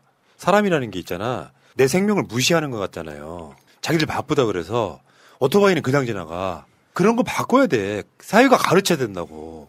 그게 너무나 당연한 거라고 생각하는데, 신호가 있어서 특히나 어린아이랑 같이 지나가는데 그 신호를 오토바이는 무시해. 심한 경우는 인도로 다니잖아요. 그런 규칙들 지키라고. 그렇죠. 그런 거는 그러니까 우리 사회가 그것까지 다 이해를 해줘야 되네. 어쨌든 화를 내긴 했는데 이게 좀 그래. 어찌됐건 이재명 후보의 이 공약들 좋네요. 브라질 아마존 지역에 자생하는 식물로 신의 선물이라 불리우는 타히보. 그 타히보의 껍질에서 고온 추출된 타히보차. 면역세포를 연구하는 사람들이 추천하는 최고급 차. 현재 많은 타히보의 연구 논문들이 발표되고 있습니다. 타히보는 면역력이 필요한 많은 의약품의 원료로 사용되고 있습니다. 효능은 홈페이지에서 확인하세요. nktheebo.com. 미국, 일본 등 이미 선진국에서는 30년 전부터 애용되고 있습니다. 소중한 내 몸에 NK 타히보차를 선물하세요. NK 타히보차를 마시다 보면 자연스럽게 몸이 건강해짐을 느끼실 겁니다. 검색창에 NK 타히보를 검색하세요. NK 세포할 때 NK. 타이보가 아니고 타히보입니다. 이재명 후보가 또 소확행도 있지만 대통령의 진짜 업무, 외교 문제에 대해서도 요즘에 또 발군의 실력을 보여주네요. 민주당 후보다운 모습 많이 보이고 있습니다. 첫 번째, 그 요소수 관련한 실용외교라고 하죠. 실제로 효과도 있었고요. 한미동맹에 대해서, 요소수 등에 대해서 실제로 효과를 내면서 지금 외교를 무대에 뛰어든 거예요. 그 다음에 동아태 담당 차관보, 데니얼 클린턴 브링크. 이름 더럽게 어렵네요. 다음에 크리스토퍼 데일 코호 주한 미국 대사대리. 이런 사람들을 만나서 지금 계속 이야기를 하고 있고요. 중국 싱하이밍 주한 대사를 만났었거든요. 이분인데 실제로 그 왕이 중국 외교부장, 우리나라 같으면 외교부 장관이에요. 사과까지 했어요. 요소수 수출 제한이 한국을 대상으로 뭐 어떤 타겟으로 한 게 아니다. 우연치 않게 일어난 일이다. 그래서 바로 허가내 줬잖아요, 지금. 그러니까 이거는 사실 문재인 대통령의 공이 더 커요. 무슨 말이냐면 이런 상황에 한국인들이 오해할까봐 직접 중국의 외교부장, 외무부 장관이 사과합니다. 그 정도로 위상이 높아진 거예요. 만약에 박근혜 때처럼 미국이 일방적으로 줄 서잖아요. 이런 거 안 해요. 그렇죠. 안 하죠. 그러니까 미국이나 중국이 한국의 눈치를 보는 외교를 잘하고 있는 거예요. 그러니까 중국 입장에서 한번 생각해 보자고요. 중국 입장에서 한국 요소수 문제 해결 안 해주잖아요. 이 요소수가 무슨 옛날에 불소처럼 첨단 뭐 이런 화학 물질이 아니란 말이에요. 그러니까. 오줌 그냥 간단하게 이야기하며 이거를 갖다가 한국한테 띵깡 놓고 있으면 그래 그럼 니네 거 안 사. 호주에서 사오고 베트남에서 사오고 브라질에서 사오고 지금 러시아까지 주겠다고 난리가 나잖아요. 그러면 중국 입장에서 그냥 놔두면 망하는 거야. 자기네들이 그냥 또 하나의 수출했던 품목을 그냥 사라져버리는 거거든요. 그러다 보니까 한국에서 순식간에 수출선을 다변화시켜버리고 그 수출선이 공고해지기 전에 중국 입장에서 발빠르게 허가를 내줄 수밖에 없는 거고. 그리고 이런 과정들이 사실 외교죠. 이게 외교죠. 이렇게 우리나라의 이익을 위해서 극대화하기 위해서 하는 이 행위들의 외교인데 이제 요소수가 없어서 당장 나라가 망할 것 같이 난리를 치던 기레기들은 요소수 20톤 실라고 항공유 110톤을 소모했다라고 비판하는 게 또 우리나라 언론이란 말이야. 예. 환장하겠어요. K언론. 그 K언론은 그 K가 개예요. 개언론. 그리고 김현종 지금 이재명 후보 국제통상특보단장이 사우디에서 지금 또 이렇게 와, 뭐 레벨이 다르지 않습니까? 요소수 8만 톤 수입 가능. 실제로는 지금 약속 받은 게 2,000톤인데요. 여기 지금 실제로 이재명 후보가 외교의 영역까지 지금 발을 넓히고 있다. 이게 요소 2,000톤이거든요. 요소를 가지고 와서 여기다 물을 타면 되니까 사실 안에서 들여오면 훨씬 더 많이 쓸 수 있는 거죠. 네. 여담인데요. 제가 농사 좀 짓는 사람이잖아요. 특히 이제 뭐 그 옥상 정원 같은 거 하시는 분들 있잖아요. 잘 키우는 방법 중에 하나가 소변을 받으세요. 통 같은데. 그걸 한 보름 정도 놔두면은 나름대로 발효가 잘 돼요. 요거를 물과 희석해가지고 식물한테 주면 잘 자랍니다. 굳이 무슨 뭐 어디 저기 마트나 이런 데 가가지고 식물들한테 주는 영양제 사실은 그 성분이에요. 설마 새날에 그 많은 화분들이 이게 되게 오늘 또 기사가 뭐라고 나왔냐면 그 요소 2개월분 겨우 구한 정부라고 나와요. 기사가 그렇게 나와요. 야, 우리나라 대한민국의 석유 비축분이 며칠분인 줄 아냐? 2달분을 비축을 했다는 건 정말 어마어마하게 비축을 해놓은 거고 그 이상 비축해봐야 쓸데도 없는 건데 이제는 어떻게 다들 이거 요소 가지고 전 나라가 뒤집혀야 자기네들 좋은데 그게 안 되고 요소수를 구해왔더니 이제는 한다는 소리가 겨우 2달분을 비축을 해놨다는 거야. 정말 기가 막히더라고요. 댓글창에 난리가 났네. 그 소변 이거 보름 정도 놔두면 냄새 안 납니다. 이렇게 참 뭘 잘 모르시는 분들이 여기는요 그럴 상황이 아니고요. 식물 중에 농산물, 뭐 상추, 파, 뭐 대파, 뭐 이런 거 키우잖아요. 그럴 때 그거 쓰시라 이런 이야기고 상식으로 알아두면 좋지 뭐. 근데 그 이재명 후보가 미국 상원의원 만났죠. 딱 봐도 젊어 보이죠. 30대 중반밖에 안 됐어요. 이게 역사에도 관심 많은 사람이야. 이 사람을 만나서 그런 이야기 했다니까. 이 사람 이름이 존 오소프예요. 이 사람들 이름 되게 어렵다. 오소프. 자네는 어디 존 씨인가? 이 사람 만났는데 거기서 이제 그런 이야기 했다는 거죠. 미국이 승인해가지고 일본이 한국을 합병했다. 요 이야기의 맥락은 뭐냐면요. 이 오소프가 이 역사에 관심이 많아서 서로 간에 지식 대결 비슷하게 한 거예요. 근데 요거를 국민의힘은 외교 결례 저질렀다고 또 공격하는 거예요. 이렇게 개념 있는 사람이 나와서 동아시아 역사 같은 걸 설명을 할 때 이재명 후보가 우리 기억하시겠지만 미국 점령군 이런 이야기가 한번 논란이 된 적이 있었잖아요. 몇 달 전에. 그런 역사의식이 있다 보니까 미국의 상원 의원하고 만나서 여담으로 서로 간의 역사에 대해서 이야기를 나눴던 거예요. 이거를 그렇게 공격을 하더라고요. 그러니까 국민의힘은 미국을 보는 게 무슨 왕 보듯이 보는 거야. 어찌 감히 그런 말을 할 수가 미국 그냥 상원 의원 한 명한테. 사실은 이런 이야기가 될 때 대등외교가 가능해요. 너네들이 예전에 뭐 했잖아. 그러니까 우리 입장에서 이런 것도 좀 생각해 볼 수 있지 않겠어? 이런 이야기를 할 수가 있어야 대등외교가 되는 거고. 아니, 상원 의원 한 명이 기분 나쁠까봐 과거 역사 이야기도 못하면 무슨 대등외교가 됩니까? 얘네들은 대등외교를 좋아하는 애들이 아니죠. 생각해 보니까. 그러다 보니까 여기에다 대놓고 미국한테 외교적 결례를 저질렀다 이런 헛소리를 하시는데 사실 이런 이야기는 아주 많이 있는 이야기죠. 예. 그러니까 역사의식이 없다는 게 윤석열이 그랬잖아요. 김대중 대통령 때가 일본과 관계가 제일 좋았다.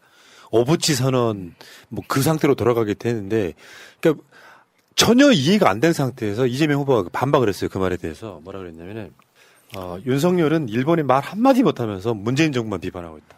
그 오부치 선언이라는 것 자체가 일본이 사과를 한 맞아요. 최초이자 마지막 사례예요. 근데 일본 사과를 전제로 했을 때 김대중 오부치 선언을 일본은 봤냐. 당신이 한 말 오죽하면 일본이 반기겠냐. 역사 좀 이해하고 말해라. 일본은 봤냐. 얼마나 모욕적인 얘기예요. 저도 모르는 게 이런 얘기잖아요. 이재명 후보니까 이렇게 말 못하고 제가 대신해드려요. 아니 제가 그거 읽는 사람입니까? 아니 근데 정말로 그렇잖아요. 오늘 이제 외신 기자 토론을 보면서 정말 이렇게 많은 걸 느꼈는데 외신 기자 토론 보면서 그 이야기를 계속해요. 아니 국가 안보의 상황에 따라서 북한이나 미국을 대해지는 게 달라질 수 있다 이런 이야기를 많이 해요. 근데 왜 일본하고 관계는 상황에 따라 달라질 수 있다고 생각을 못하죠. 오부치 때에 이 선언을 했을 때랑 그리고 지금 현재 아베가 우리나라를 향해서 경제 전쟁을 선포하고 그 뒤로도 어떤 조치도 없이 배째다 하고 있는 상황에서랑 똑같이 일본 외교를 하자는 발상은 도대체 어디서 나오는 건지. 그리고 솔직히 한일 관계가 제일 좋았던 때는요. 박정희 때야, 박정희 때. 박정희가 한국하고 일본하고 수교했을 때 한국 사람들의 반일 감정은 가장 좋았을지 몰라도 한국과 일본 사이에서 정말 수직적 외교 관계가 확고하게 자리 잡았을 때는 그때죠, 사실은. 아까 미국 상원의원 윤석열도 만났는데요. 이재명 후보는 서로 역사의 지식을 겨루는 과정에서 미국에서 온 국회의원이니까 상황들을 이렇게 이야기를 해주는데 알고 있었던 거죠. 존 오소프도. 윤석열은 미국이 대한민국 민주화인가 기여했다 이렇게. 일본이 그랬다든가 이런 이야기를 했어요. 존나 무식한 게 사실 민주진영에 지지하시는 분들이 김대중 노무현 문재인 대통령한테 불만이었던 것 중에 하나가 왜 미국한테 말을 못해? 이런 얘기 꽤 많이 하잖아요. 현실은 좀 상황이 녹록하지 않은 게 제가 깜짝 놀랐던 게 노무현 대통령 미국 갔을 때 CIA 직원한테 교육받았다 그랬잖아. 그 사실이에요, 사실. 그러니까 완전히 약소국에 가까운 느낌. 그러니까 개발도상국이었지만 그럴 때도 미국이 한국을 보는 게 정말 한참 아래로 보던 거랑 지금은 많이 위상이 엄청 많이 달라졌죠. 바이든도 한국한테 도움이 필요한 나라가 됐으니까. 그러면 한국의 대통령이라고 하는 자리가 미국에 어서 오십시오. 죄송합니다. 굽신굽신해야 돼? 대통령 후보인 여당 후보인 사람이 일개 상원의원 만나가지고 그 역사 이야기 못합니까? 그러니까. 미국이 만능이에요? 이 미국의 우리말로 이제 국회의원이란 사람이 오죽했으면 본인도 이제 준비를 해올 거 아니에요. 근데 그 중에 하나가 소설 파친코를 읽어봤다는 거 아닙니까? 근데 이 파친코라는 이 소설 자체가 일제시대에 강제로 일본에 와서 2, 3대를 걸쳐 사는 가족사에 대한 이야기인데 이 사람 자체가 한미일의 관계를 더 깊이 이해하고 싶어서 책까지 읽어가면서 준비를 해서 온 거기 때문에 지금 국민의힘이 이야기하는 그런 시점은 저희 세대가 지금 봤을 때는 한 10년, 20년, 30년 전에 그 시점 그대로 보고 있는 것 같아요. 그러니까 역사의식 존나 없는 게 그런 거야. 역사의식이란 게 뭐냐면요. 대한민국이 세계적인 선진국이 됐는데 그 과정에서 우리가 겪어야만 했던 근현대사의 아픔이라는 게 있어. 다 묶어가자고. 일본이 일제강점기 때 우리나라 했던 거 다 묶어가자고. 지금 국민의힘의 전신인 세력으로 한번 올라가 볼까요? 4.3부터 한번 이야기 한번 해볼까요? 짧게? 작게는 2만 명에서 많게는 6만 명까지 죽은 사건이에요. 나 그 어떤 프로그램에서 그걸 봤는데 어떤 할머니가 좌익 소탕한다는 명분하에 제주도 사람들 다 죽여버린 거잖아요. 총 맞아가지고 무명천 할머니 되게 유명한 이야기인데 턱이 날아갔어요. 평생을 여기다 무명천 감고 사는데 음식도 못 씹어 말도 못해. 상징적인 그런 분이 있어요. 제주도 가시면 무명천 할머니 집. 그러니까 실제로 그렇게 해가지고 국민을 학살했죠. 나오면서 4.19 전에는 뭐 했죠? 우리 국민들을 향해 총을 겨눠서 총을 쏜 거잖아요. 5.18은 어떻습니까? 최근에 박근혜가 조연천 통해가지고 계엄령 선포하려고 했던 게 다 그런 사건이에요. 그 사건의 전신에 있던 그 세력들이 지금 윤석열 당이에요. 그러니까 얘네들이 역사가 얼마나 싫겠어요. 이 역사 속에 대한민국 근현대사에 일어난 사건들 중에 모든 사건들이 미국의 허락하에 만들어진 사건이라고. 그걸 말 못해? 대통령 후보가? 5.18도 미국이 허락했기 때문에 일어난 사건이에요. 대한민국 군부. 그러니까 미국이 주둔하고 있고 대한민국이 미국의 지휘를 받는 상황에 군대를 움직이는데 전두환 노태우가 광주를 진압할 때 미국이 용인 안 해주면 가능한 사건입니까? 그거를 말을 못해? 일본도 마찬가지인 거예요. 이런 사건들을 겪으면서 대통령이라는 사람이 역사의식이 있어야지. 그 모든 것들이 다 사실은 미국의 용인하에 무기나에 만들어진 역사적 비극이라고. 한 번쯤 따져야 될 거 아니에요. 근데 따진 것도 아니야. 이거를 잠깐 언급한 것뿐이야. 그건 뭐 역사적 결례입니까? 아니 인문학을 대학 와서 공부할 필요가 없다라고 말씀하시는 분한테 너무 많은 걸 기대하시는 거 아닙니까? 아니 그리고 상대방이 결례라는 이야기나 뭐 그런 뜻도 내비친 적이 없는데 우리끼리 막 이거 결례라고 막 그 앞에서 더 굽신굽신하게 웃겨요. 그러니까요. 굽신굽신 감히 미국 국회의원을 건드리십니까? 우리나라 대통령 후보 따위가 이렇게 얘기하고 싶은 거잖아요. 인문학이 결례되면 사람이 이렇게 되는 거예요. 네, 그러니까요. 어쨌건 이재명 후보 요즘 마음에 들어 죽겠어 아주. 직접 만나면 꼬집어주고 싶어요. 새날도 언제 또 다시 한번 나오셔야죠. 디비지게 해드려야 되는데. 방송 중간에 좋아요를 눌러주시면 새날팀들에게 큰 힘이 됩니다. 미리 감사합니다. 예, 여러분 많이 기다리셨습니까? 안 기다리셨다고요? 에이, 방송 꺼라. 예, 감사합니다. 입금은 되는 거죠? 그럼요. 5분만이라도 왔다가 하면 입금 당연히 해줘야죠. 이거 당연한 거지. 그거. 드릴 말씀은 문서로 정리해서 업로드 해놓도록 하겠습니다. 감사합니다. 그냥 뭐 내 개인적으로 좋은 소식 하나 알려드리려고 그러는데 그 새날 마켓이라고 있는데 아시는 분 다 알아요. 최근에 만들었는데. 아, 예. 저도 알고 있습니다. 이제 우리 구조상 마켓에 정식 입점 못 하시는 분들을 우리가 홍보를 해드리는 코너가 있어요. 아, 네. 그분들 중에 한 분들이 정식 코너로 올라왔어. 그 새날 시청자분들이세요. 네네. 그 새날 마켓은 기존에 이쪽에서 있던 그 마켓들과 조금 다른 개념으로 운영을 하려고 입점하는 회사도 좀 많이 다릅니다. 그래서 하나만 소개를 해드리려고 그래요. 오늘 올라왔는데 박장대소라고 하는 곳에 달지않은 치악산 청정지역 과일잼 2종, 오디잼하고 복숭아잼이 두 종류가 있어요. 네. 근데 이게 해썹 인증 받은 제품이에요. 해썹 인증이라고 하면 전 과정을 다 관리받는 곳이죠. 이분들이 위생이나 이런 조건들을 정부 기준에 맞춰서 해서 굉장히 안전하게 먹을 수 있는 곳이죠. 여기 지금 그 박장대소 치악산 농장에 계시는 분들이세요. 이분들 다 새날 시청자분들이시고. 근데 여러분들 오디잼은 여러분 잘 아실 거예요. 이 오디잼. 요거는 이제 뽕나무 열매죠. 네. 여기 이제 항산화 물질이 많이 들어있죠. 여기에. 근데 지금 아까 그 가격 보여주셨잖아요. 25,000원짜리. 여기 뭐냐면은 세 가지 종류를 고를 수가 있어. 오디잼만 3개 25,000원. 그 다음에 복숭아가 있어요. 저 치악산 복숭아 굉장히 유명하거든요. 치악산 복숭아, 이야 신기하네요. 그 치악산 복숭아로 만든 복숭아잼, 요것도 3개에 25,000원. 그리고 이걸 또 골라 담을 수도 있어. 오디잼 2개에 복숭아잼 하나, 이게 또 25,000원. 네. 오디잼 하나, 복숭아잼 2개, 25,000원. 이렇게 판매하신다고. 네. 새날 마켓에 한번 들어가 보시기 바랍니다. 제가 그 말씀 하시니까 저도 광고 하나 해야 되는데 해도 됩니까? 네, 하세요. 당연히 해도 되지. 우리 지난주인가 지지난주 여기서 먹었던 그 아임굿? 아임굿. 예, 뭐 있잖아요. 네. 그분이 보니까 되게 열린민주당 되게 열혈 지지자라고 본인 그러세요. 저도 물어봤어요. 예. 사실이라고 하던데. 그 광고를 저희 오른소리에서 하시겠다고 계속 그러셔서 하기로 했는데 거기다 새날 마켓 링크를 달아달라고 하시더라고요. 좋은 진보 일이지. 진영에 서로 도움이 되는 일을 해야 된다. 그래서 새날에서 저를 그리고 열린민주당을 한 코너를 통틀어서 이렇게 시간을 마련해 주시는 것에 너무 감사해서 내가 직접 하는 것보다 새날 마켓을 통해서 사가달라고 하면서 새날 마켓 링크를 주시기를 깜짝 놀랐습니다. 이런 분들은 도대체 어디서 뭘 남기려고 이렇게 하시나 싶은 생각이 들어서요. 예. 네. 자, 그게 아니라 지금 새날마켓 1위거든요. 아임굿이. 아, 그래요? 제일 많이 팔렸어. 저번에 우리가 한마디 한 것 때문에. 아니, 근데 저는 뭐 선물로 받은 건데 장복해보니까 그렇게 좋더라고요. 아, 진짜 좋아요. 그리고 이제 술 먹은 사람들 위험하다는 얘기는 계속 드리지만 정말 위험합니다. 조심하십시오. 근데 오늘은 그러니까 그 댓글 달린 거 보니까 술이 안 취하는 건 아닌데 진짜로 숙취가 전혀 없더라. 그 댓글 올라온 거 술이 안 취하는 건 무슨 마약도 아니고 당연히 아니고요. 예. 다만 먹던 것에서 더 먹게 되는 부작용이 있다는 점 확실하게 알고 드시라. 알겠습니다. 이런 말씀이었습니다. 예, 알겠습니다. 자, 어쨌건 지금 그 원주 치악산에서 오디잼, 복숭아잼 지금 만들어서 세 통에 얼마였지? 25,000원? 26,000원? 25,000원 이렇게 구매 한번 해보시기 바랍니다.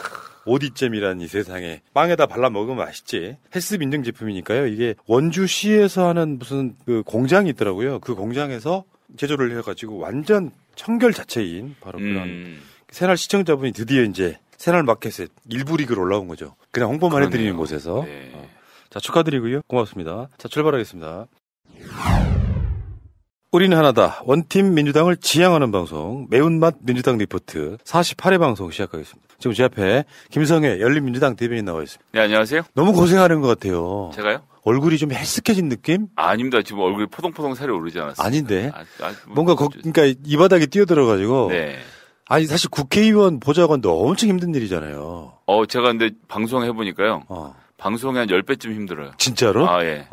내가 힘들다는 이야기로 들려서 굉장히 제가 뭘 보면 아냐면 머리 두발 상태를 보면 아는데 머리가 한번 왕창 빠진 적이 있는데 언제였냐면 그 정청래 의원 컷오프 될 때. 예. 아니 그 남 컷오프에 내 머리가 빠지는지 이제 그 전까지 머리를 짧게 자르고 다녔거든요. 약간 머리 세워서 이렇게 다녔는데 그게 진짜 휑해지더라고요. 그래서 이제 그다음부터 머리를 기르기 시작을 했는데. 아, 그랬어요? 예. 그러고 나서 한참 잘 지냈는데 최근에 방송을 좀 본격적으로 하면서 이런 말씀을 파트너한테 드리면 좀 그렇게 하는데 우리 진중권 작가님이랑 매일 봐서 그런지 잘 모르겠는데.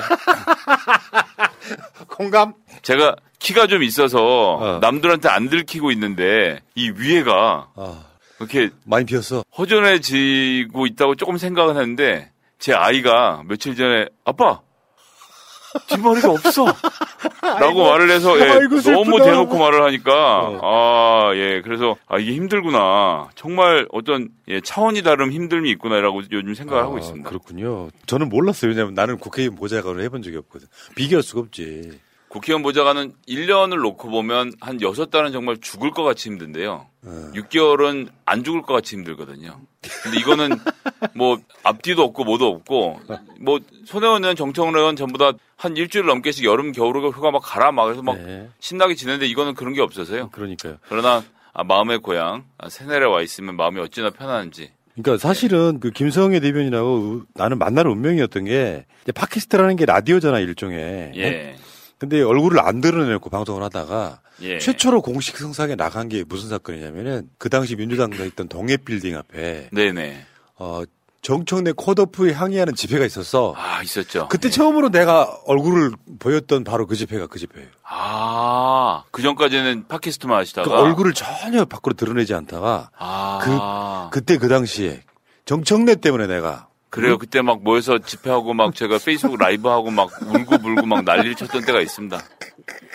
이제 와서 말씀드리면 정청래 의원이 컷오프 당한 첫날 경기도 모처에서 이제 몇몇 사람들하고 모여서 작전 회의를 하는데 첫 마디가 뭐였는지 아십니까? 뭐였어요? 야, 미안한데 나는 무소속 출마 못한다. 감동이다 진짜. 내가 뭐 하여튼 욕을 한참 하더니 그럼에도 불구하고 새누리당 사람이 내 지역구에서 당선되는 꼴을 보느니 나는 출마는 못한다. 접겠다. 야. 하지만 이 사실을 바깥에 알리지 마라. 그렇잖아요.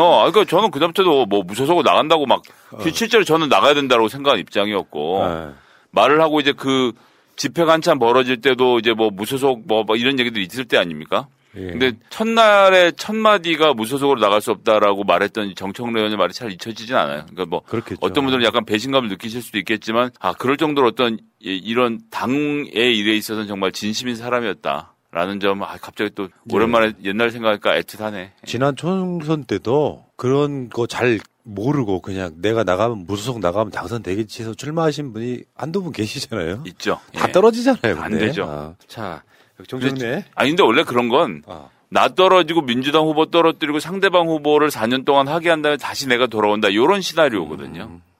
그니까 참 그리고 그 손혜원 의원과의 바톤 터치도 꽤 훈훈한 미담처럼 느껴져요. 그래서 제가 보좌관으로 손혜원 의원실이 남은 게 손혜원 의원이 저를 볼모로 잡은 거예요. 아니지. 아니, 그러니까 이게 되게 희한한 관계인데. 너 인정. 이게 뭐냐면 손혜원 의원은 선의를 베푼 건데 정청래 의원에게 난 이 지역구 4년만 있다 나갈 건데 당신 날 믿을 수가 없을 테니 내가 입증을 해보이겠다. 당신의 최측근인 김성회를 내가 보좌관으로 고용하고 이 보좌관에게 재정, 후원, 조직, 정무를 다 맡기겠다. 라고 말씀을 하셨어요. 그러니까 만약 손혜원 의원이 그런 거죠. 이제 내가 배신할 생각을 하더라도 김성회가 당신에게 가면 나는 되지 않는다. 그래서 이제 그 조건으로 갔는데 원나라로 끌려간 소현세대도 아니고. 근데 저는 월급이 나왔기 때문에 또 즐겁게 잘 지냈습니다. 소현세자는 저기 청나라였군요. 네네. 알겠습니다. 어쨌든 쓸데없는 얘기를 또. 오랜만에 또 옛날 추억에 잠시 젖어봤습니다. 볼모 김성애 선생님. 유쾌하게 하자고요, 여러분. 꼭 이런 분위기가 하고 댓글창에 달리는 사람이 있다. 니들이 웃고 있을 때냐? 그럼 울고 있을 때야? 웃어야죠. 네.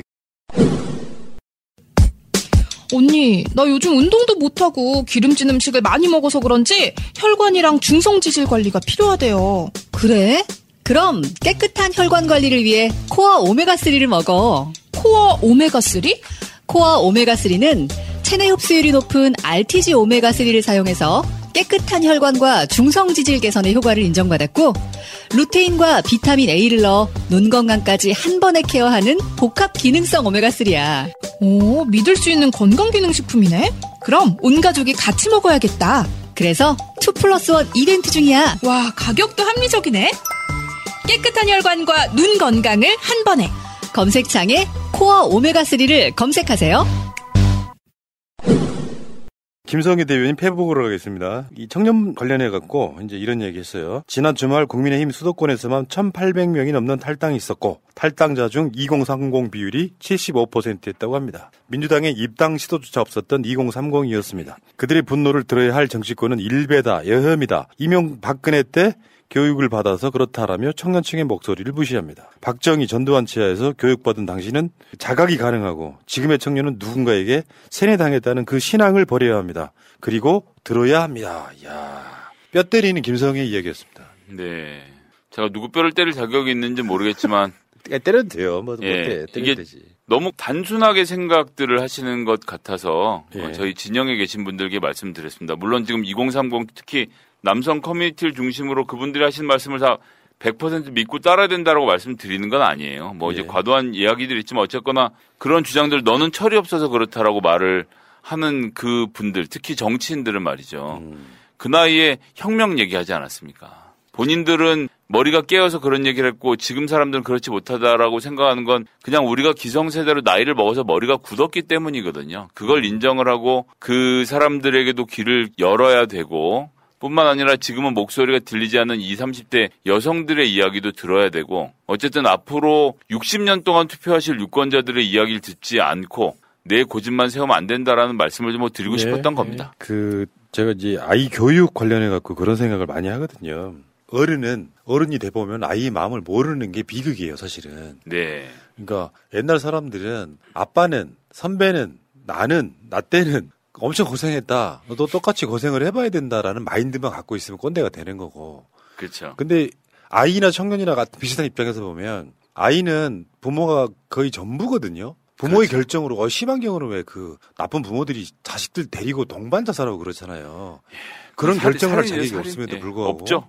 마찬가지로 청년들도 잘 사는 집안 청년을 얘기하는 게 아니에요. 네네. 진짜 아무것도 없는 청년들 입장에서 생각을 해보면 정말 막막할 거다. 그렇죠. 그러면은 이제 뭔가 저게 말이 안 되는 걸 알면서도 뭔가 이렇게 지금 민주당에 실망한 사람들. 그러니까 오히려 더 기대를 했기 때문에 생기는 미움일 수도 있어요. 맞습니다. 예. 그 실망한 사람들이 오히려 저쪽에 우리가 봤을 땐 말도 안 되는 사람이지만 홍준표 정도를 지지하면서 뭔가 세상에 대한 분노를 표현하고 있을 때 저는 제 생각은 그렇거든요. 청년 문제나 어떤 문제나 다 처음에 방법은 일단 듣는 거라고 생각해요. 니들 이야기하면 들어보자. 한두 번 듣는 게 아니라 꾸준히 듣는 거예요. 그리고 이야기를 들어본 뒤에 이러이러한 해결책을 내놓고 나는 여기 해결하려고 꾸준히 노력하겠다. 이 이야기 메시지가 수도 없이 나갈 때만이 이게 마음이 풀려서 돌아오는 거다. 이런 생각을 해봤습니다. 그렇습니다. 지금 뭐 덮어놓고 다짜고짜 뭐라고 딱 결론을 내려서 그 대표적인 게 유승민 의원이 시작하자마자 다짜고짜 여가부 폐지하겠다. 이런 일성을 던져서 인기를 끌려고 하는 거 이렇게 해서는 안 되고 어쨌든 있는 세대 간의 갈등의 문제가 무엇이고 근원이 어디에 있는지를 짚고 그 문제를 해결하기 위한 대책을 정치인답게 내놓는 과정들이 필요할 거라고 생각합니다. 알겠습니다. 어쨌든 이런 뼈를 때린다는 게 굳이 이런 이야기 안 해도 되는데 이야기해주면서 중요하게 우리 인식에 이렇게 딱 박히게 만들어주는 정말 촌철살인의 글을 요즘 쓰고 계십니다. 부끄럽습니다. 자, 알겠습니다. 자, 열린민주당 제66차 최고위원회의 모두 발언 보겠습니다. 최강욱 대표가요, 윤석열이 후보로 뽑힌 이야기를 처음부터 끝까지 그 이야기만 했어. 얼마나 빡쳤으면 그랬겠어요. 최강욱 대표가 보기에는 윤석열은 검찰총장 깜도 못 되는 인간이잖아. 안 될 인물이죠. 근데 대선 후보로 나온 거잖아요. 그래서 보통은 최강욱 대표가 모두 발언할 때 그 주요 이슈에 대해서 한 두세 가지 이야기 하거든요. 맞습니다. 최소한. 예. 근데 이번에는 처음부터까지 윤석열이었어. 얼마나 화가 났으면 그랬겠습니까. 그러니까요. 민심과 동떨어진 망언을 일삼고 정체성이라고는 반문, 배신자, 존재 이유는 고작 복수심. 윤석열의 공약은 정권교체. 그런 사람이 대선 후보로 선출됐다 이런 이야기인데 그중에 제 손에 몽둥이를 쥐어주십시오 이거 하는 거거든요. 지금. 그러니까요. 그 장문의 내용 중에서 제가 좀 마음속으로 꽂혔던 그 부분만 좀 제가 직접 읽어드리겠습니다. 최강욱 목소리로 읽어드리겠습니다. 윤석열 후보는 미리 준비하여 그저 낭독한 수락연설에서 스스로를 공정의 상징이라고 칭해 실소를 자아내게 한다. 그야말로 공정과 상식을 운운해서는 안 될 대표적 인물이 숭고한 단어를 오염시키는 현실을 개탄한다. 어떻게 이런 문장을 쓸 생각을 하죠? 자신의 정치적 야욕을 위해 판사 시절을 포함한 직권남용 등으로 일관하다. 사상 최초로 징계를 받은 장본인이자 자신의 처가와 측근 등을 보호하기 위해 수사정보정책관실을 이용했다는 지적에서 보듯 선택적 수사와 선택적 정의를 일삼았던 인물이 감히 공정과 상식을 운운하는 것은 참으로 국민을 우롱하고 능멸하는 작태가 아닐 수 없다. 임명권자를 배신하고 국민을 배신하더니 급기야 고발 사투 사건의 꼬리가 밟히자 측근마저 배신하는 인물이 권력을 탐하는 것은 매우 위험하다. 후보 수락 연설에조차 뻔뻔하게 내로남불이 없다더니 여운이 가시기도 전에 본인이 연루된 사건에 대한 정당한 수사를 선거 개입이라고 방해하려 한다. 본인이 벌인 불의하고 불합리한 수사는 모두 정권에 맞서는 소신의 결과물이고 본인의 잘못이 드러날 수사는 정치 탄압 내지 선거 개입이라니 참으로 속아 웃을 일이다. 야, 단어 하나하나가 윤석열이 보면 얼굴 빨개질 만한 내용들이에요. 무슨 말씀이세요? 이걸 보고 얼굴이 빨개질 것 같은 검찰총장 어떻게 합니까? 그 정도 뻔뻔함은 있어야죠. 아니 저는 이 대목에서 가장 웃겼던 것이 자기는 인사를 잘할 거다라는 공정하고 상식적으로 할 거다라는 이야기를 한 대목이 있었는데 예. 불과 1년 반 전에 그가 검찰총장이 되고 나서 공안 책임자도 특수부, 형사 책임자도 특수부, 공판 책임자도 특수부를 앉혔던 장본인 아닙니까? 예. 자기 식구들로 모든 인사를 구성해놓고 그런 사람이 이렇게 뻔뻔하게 갑자기 공정과 상식을 이야기한다는 게 정말 놀라운 일이죠. 네. 그러니까 이런 것 같아요. 저쪽에서는 윤석열이 어떤 사람이든 상관없고 지지율이 높으니 윤석열 하여금 정권교체하자 이 열망만 있는 것이고. 네. 그러니까 나는 그런 생각해봤어요. 윤석열로 하는 게 정권교체냐. 국민들이 자각할 시기가 온다고 봐요. 다수가. 윤석열이 만약에 대통령이 되게 되면 그럴 일은 없겠지만 되게 되면 구기득권의 확실한 어떤 그 기득권 자체가 이제 대한민국 사회를 갉아먹는 그 시대로 돌입하는 거지. 네. 무슨 정권교체야 이게. 최소한 우리나라에서 정권교체라는 말이 쓰이려면요. 뭐 다 동의하지는 않지만 최소 정의당 정도가 한다면 정권교체라고 저는 인정을 해주겠어요. 근데 그 기득권들이 조금 덜 기득권을 바꿔내면 그 기득권이 더 고착화되는 거잖아요. 그렇죠. 근데 말도 안 되는 공정이라든지 아니 세상에 자기 장모, 자기 부인, 자기 측근들에 대해서는 한없이 너그럽고 수사를 못하게 막는 사람의 공정의 상징이라니 이게 뭐 말도 안 되는 소리. 그럼 뭐 윤석열과 관련된 모든 문제들의 거기에는 이런 게 있지 않습니까? 즉 덮어서는 안 되는 사건들 슬쩍슬쩍 은근슬쩍 덮어준 것들, 그리고 별것 아닌 사건에 목숨을 걸고 달겨드는 방식으로 본인들의 감정에 따라, 본인들의 이해관계에 따라 수사를 조정해왔던 것이 검찰의 지난 70년의 영역의 역사인데, 그 한 주인공인 윤석열 씨가 공정과 상식을 말한다는 건 정말 어이가 없어도 이렇게 어이가 없는 경우가 없죠. 예. 그리고 이런 부분도 있어요. 1980년 전두환 보안사령관은 합수본부장의 직책으로 권력을 사유화했고 본인의 사조직 하나회를 통해 쿠데타를 감행하여 헌정을 중단시킨 바 있다. 이처럼 군대를 동원하여 권력을 찬탈한 독재자를 공식 석상에서 칭찬하는 행태는 은연중에 자신과의 동일성을 전제하는 것이다. 수사권을 정치적 자산으로 활용하고자 정치수사, 정치기소를 일삼으며 검찰권을 사유화했다는 의혹에 있는 인물이니 당연히 전두환에게 끌렸는지 모른다. 고발 사주에 따른 청부 고발 의혹은 명백한 검찰 쿠데타 시도에 해당한다는 점을 다시 지적한다. 그러니 그가 말하는 정의와 상식은 전두환이 군사 쿠데타의 명분으로 내세웠던 정의사의 구현과 같은 국민 우롱에 해당할 뿐이다. 요거는 거의 토항소경문에 비견할 만한 굉장히 명문인데요. 여러분들 그 열린 민주당 홈페이지 가시면은 최고위원회의 모두 발언이 이렇게 쫙 올라와 있어요. 네. 한번 읽어보시기 바랍니다. 피가 끓어요. 막. 다 읽어드릴 수는 없는데 오늘 제가 그 중에서 한 반 정도 읽어드린 거예요. 야 정말 훌륭하다 진짜. 최강욱 TV에다가 영상을 요즘 안 올리나? 요거를 어떤 자료 화면과 함께 음악을 깔아서 막 비운에 울분나는 음악을 깔아서 읽어주면요. 옳은 소리도 올려야 되겠다. 아니 읽어놓은 게 있어요 영상이. 그래요? 본인의 목소리로? 제가 찾아보겠습니다. 있을 거예요. 이런 거를 올리면 사람들 감정이 이렇게 확 올라와요. 네네. 또 자각하게 되고, 아, 저런 인물은 대통령이 되면 안 되는구나. 사실 정치군인이나 지금 정치검사나 같은 맥락에 있는 거거든요. 그렇죠. 국가가 쥐어준 권력을 사유화해갖고 자기들의 어떤 권력을 탐하는 요소로. 사실 검찰총장, 법무부 외청장이 대선 후보로 올라간다는 건 이재명 후보가 성남시장 기초단체장일 때 대선 후보로 올라간 것보다 더 안 좋은 사례예요. 말도 안 되는 이재명은 최소한 국민 유권자들로부터 선택을 받아본 상태여서 출마를 하는 것이고 이분은 고시를 합격한 거 말고는 한 게 없지 않습니까? 있을 수 없는 일이죠. 사실은 국민의힘이라는 여러분들은 동의 안 하시겠습니다만 저는 어쨌거나 유서 깊은 우리나라 제1야당 굉장히 전국적으로 조직이 튼튼한 뿌리가 있는 야당이거든요. 이런 정당에 이런 자가 대선 후보가 되도록 놔뒀다는 것 자체가 사실 이 국민의힘 당원들도 굉장한 자괴감을 느끼고 있을 거라고 저는 생각합니다. 예. 그 이재명 시장은 포지티브한 메시지로 대선 경선까지 나갔던 거거든요. 기초단체장, 쉽게 표현하면 우리 동네에 있는 구청장 그 직급이잖아요. 근데 윤석열은 성남시가 그런데 이제 인구 100만이 되는 몇 개 안 되는 시 중에 하나이기 때문에 거의 이제 광역시급. 예, 비중은 좀 크다고 봐야 되겠죠. 근데 윤석열은 네거티브한 이슈를 통해서 올라가는 자기 컨텐츠는 없고 반문 정서, 정권 교체 정서만 이용한 이런 사람인데 그 내용물이 너무 그러니까 죄질이 너무 좋지 않아서 방향은 없고 몽둥이만 있는 거라니까요. 누가 몽둥이를 잘 휘두를 것인가라는 것에서 홍준표 후보가 아, 저 양반이 진짜로 몽둥이로 머리를 칠 수 있겠어? 이런 생각들을 국민의힘 유권자들이 한 겁니다. 철저하게 복수의 선거죠. 최강욱 대표가 그 끝부분에 이런 이야기합니다. 윤석열은 선거가 아니라 재판을 받아야 될 사람이다. 수십 년간 많은 이들의 희생으로 차곡차곡 쌓아올린 대한민국 민주주의의 대의와 성취는 그의 소망과 달리 쉽게 무너지지는 않을 것이다.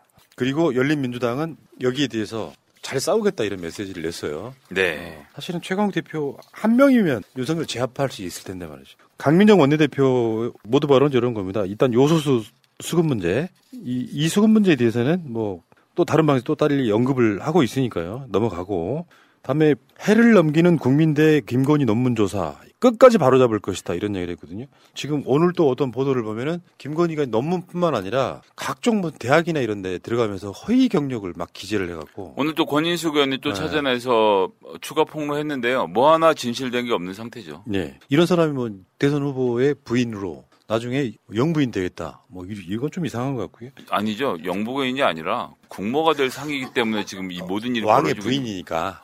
그게 아니라 실제로 본인이 국모가 될 상이기 때문에 지금 이 모든 일들이 벌어지고 있는 것 아닌가 이런 저희가 좀 생각을 해봐야 됩니다. 아, 내가 이 얘기를 어디서 들었더라. 아무런 근거 없는 얘기였습니다. 죄송합니다. 예, 제가 거짓말을 했습니다. 개그 욕심에 거짓말을 한 겁니다. 국모가 될 생각을 김건희 씨가 한 적이 없습니다. 사퇴하십시오. 사퇴하십시오. 감사합니다. 나는 조선의 국모다. 명신황후.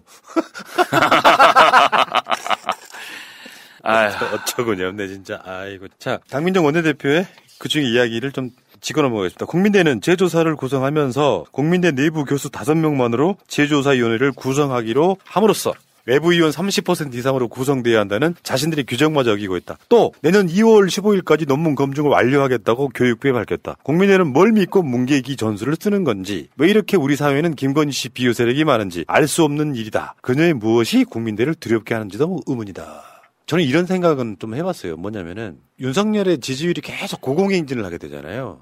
그러면 사회 곳곳에서 대선 끝날 때까지 버티는 적폐들이 엄청 많아질 거예요. 네. 그러니까 윤석열이 낙선할 가능성이 높다고 생각했을 때는 또 급격하게 그 카르텔이 무너지거든요. 그렇죠. 이 구조와 지금 싸우고 있는 현실인 거죠. 그래서 저는 안철수 후보가 완주를 생각하고 있다라고 보는 게 국민의힘 당원들과 윤석열 간의 이 감정적 동조가 강하지 않거든요. 이길 사람을 찾고 있는 중이라 지금 말씀하신 여러 가지 요인들 때문에 윤석열의 지지율이 언제 어떤 방식으로 어떻게 빠질지 알 수 없다라고 저는 생각합니다. 예. 두고 봐야죠. 알겠습니다. 최강욱 대표가 시사인과 인터뷰를 했어요. 그러면서 시사인이 고발 사주를 할 때, 윤석열이 고발 사주를 할 때, 이제 기자, 여권 정치인, 그래서 13명을 고발 사주를 했는데, 그 중에 3명을 만나 인터뷰한 것이 첫 번째가 최강욱 열린민주당 대표입니다. 네. 근데 실제로 그 인터뷰 내용을 보니까 그런 거더라고요. 그 구원이 이제 최강욱 대표가 청와대에 있을 때로 올라가는 거죠. 공직기강 비서관으로 근무하던 당시에. 그러니까 당시 윤석열 검찰총장하고 계속 부딪히던 시절.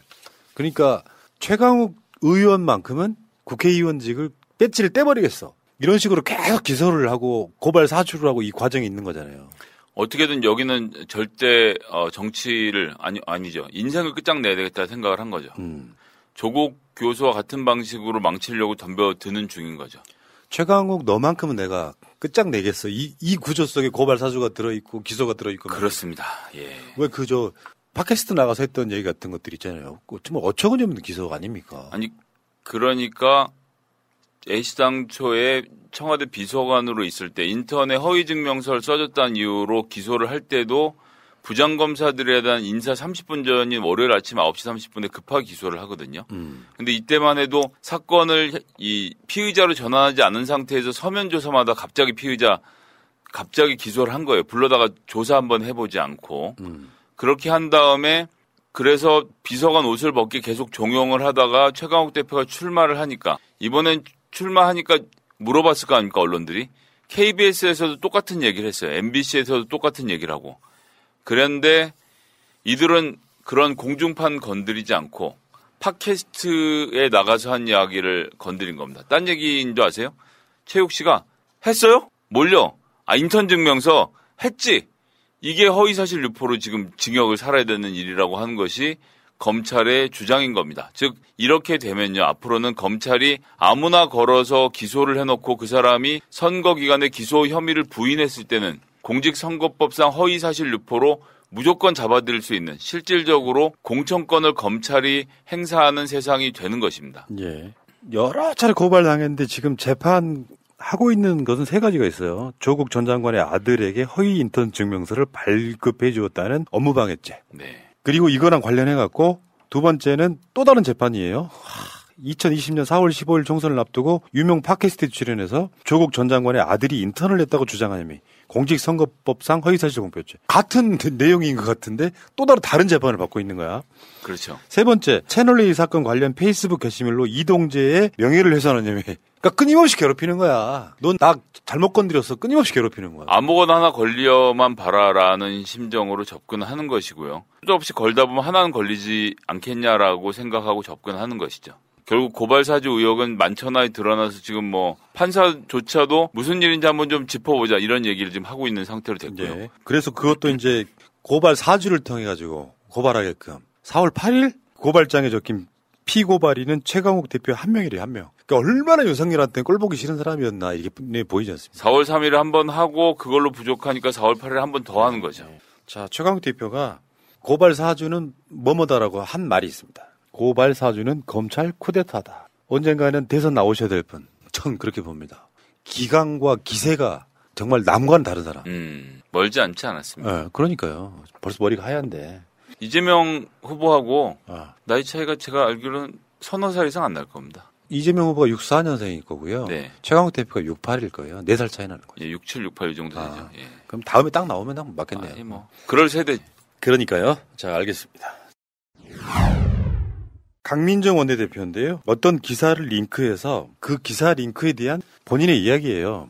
IMF가 한국은 GDP 대비 국가 채무 증가 속도가 5개 선진국 중 1위 이렇게 보도를 냈어요. 이게 연합뉴스예요. 국회에서 한창 예산 심의를 하고 있는 이때 나오는 이런 기사가 목적하는 바는 명확합니다. 100만 원 살림 규모에 110만 원 빚 있는 집이 107만 원으로 빚을 줄였다는 사실로 100만 원 살림 규모에 51만 원 빚 있던 집 빚이 57만 5천이 되었다고 나라 망한다. 어려워요, 원내대표님. 난리치는 재정 건전성 논자들 진짜 망할지 아닐지는 총 부채 비율이 얼만지, 저축은 얼만지, 남의 집에서 진 빚인지, 식구들한테 진 빚인지, 앞으로 월급이 얼마나 오를 건지도 보고 따져야 할 문제 아닌가. 10원 월급 받는 식구들 빚이 그 2배라 숨이 탁탁 막히는데도 망하든 말든 네 알아서 각자 살아라 하며 나 몰라라 하는 가장이 진짜 더 큰 문제. 이렇게 썼는데 요게 그 언론들이 그 장난질하는 것 중에 대표적인 거거든요. 예를 들면은 코로나 관련해서 재난지원금은 예를 들어서 전년도에는 선진국들이 많이 썼어. 한국은 좀 덜 썼어. 그랬는데 그 다음에 다른 나라 국가들은 그러면 증가율이 좀 떨어질 거 아니에요? 그렇죠. 덜 쓴 나라는 더 많이 써야 되니까 증가율이 올라갈 거 아니에요? 증가율만 갖고 공격을 하는 거야. 그렇죠. 언론사들 내가 봤을 때 진짜 5.18 때 왜 광주 MBC가 불탔는지 알 것 같아요. 이번 같은 경우도 이제 그 IMF가 얘기하는 건 국가 채무입니다. 영어로는 DEBT, debt라고 해서 이거는 현금으로 진빚 몽땅을 통틀어서 얘기하는 거고요. 그런데 같은 공신력 있는 기관이 OECD가요. 2019년부터 2022년까지 부채 증가율을 계산을 했는데 이 경우는 라이어빌리티. 뭐 이런 얘기까지 해야 되는지 모르겠는데 하여튼 라이어빌리티를 계산을 했을 때 OECD 평균이 24%인데 우리나라가 22% 정도 나왔거든요. 즉 우리나라의 이 부채 증가율이 높지 않다는 거예요. OECD 기준으로 했을 때. 근데 IMF에서는 왜 우리가 1등이냐라고 하면 조금 전이랑 같은 이유인데요. 다른 나라들은 2020년에 돈을 엄청 빌렸어요. 엄청 빌려서 2021년에 크게 안 빌려도 되는 상황이 된 거예요. 그러니까 엄청 빌렸다가 낮춰졌잖아요. 근데 우리나라 워낙 조금 빌렸거든. 그래 그 다음에 또 빌리니까 얘는 여기다가 이렇게 내려오니까 떨어졌다 이렇게 표현을 하고 우리는 여기서 이만큼 올라갔으니까 아이고 부채가 느네 이렇게 표현을 하고 있는데 우리가 지금 당하고 있는 거다. 이게 뭐 결국은 언론들 문제가 충분히 있다고 생각하는데 예를 들면 어떤 시민단체에 어떤 시장이 1억이나 지원했대. 근데 총액으로 하는 기법, 수법이 있잖아요. 그렇죠. 10년 동안 1억. 근데 마치 이게 한 방에 1억을 준 것처럼 그런 스킬하고 증가율은 진짜 이게 어떻게 보면 대국민 사기에 좀 가까워요. 요거는 훨씬 더 많이 준 국가들이 있는데 그 해 대비 그러니까 전체 그 시간 중에서 딱 그 지점만 넣고 증가율이 제일 높다. 이런 식으로 보도를 하니 뭘 잘 모르시는 분들은 딱 속아 넘어가기 좋죠. 자, 그리고 우리나라 지금 얘기한 IMF 기준으로 한 데트, 이 채무 중에요. 예를 들어서 전체 30%가 뭐냐면 외환을 보유하고 위한 외환 채권입니다. 그 얘기는 뭐냐? 우리가 멀쩡히 돈이 있는데 외국에서 1,000만 달러를 가져오는데 1,000만 달러짜리 채권을 발행하는 거예요. 그럼 이건 1,000만 달러 빚이라고 표현을 하지만 우리나라 금고에 1,000만 불이 현금으로 딱 들어가 있어요. 이 빚이 아닌 건데 이런 것까지 전부 다 잡아갖고 부채가 증가하니 뭐니 따지고 잘 모르시는 분들을 호도하는 용어로 사용하고 있는 거죠. 네. 이 모든 것을 한 방에 깨주신 분이 계시니 그분이 바로 우리 윤석열 후보님. 50조 시원하게 본인이 대통령 되면 쓰겠다고 하는 거 아닙니까? 예, 국가 상황이 이렇게 어려운데 50조를 쓰겠다는 얘기를 엉겁결에 꺼낸 것. 바로 우리나라 채무 상황이 아주 나쁘지 않다라는 것을 보수 진영도 강하게 인정하는 거다. 그래서 조선일보가 일면 제목으로 50조 푼다라고 쓰고 재정 건전성에 대해서는 단 한마디도 하지 않은 기사. 요 기사를 딱 보시고 아 윤석열도 푸는 돈이니까 우리도 풀어도 되겠구나라고 생각을 하셔도 되지 않을까. 근데 사설에서는 윤석열도 이재명과 다를 바 없다 이렇게 썼어요.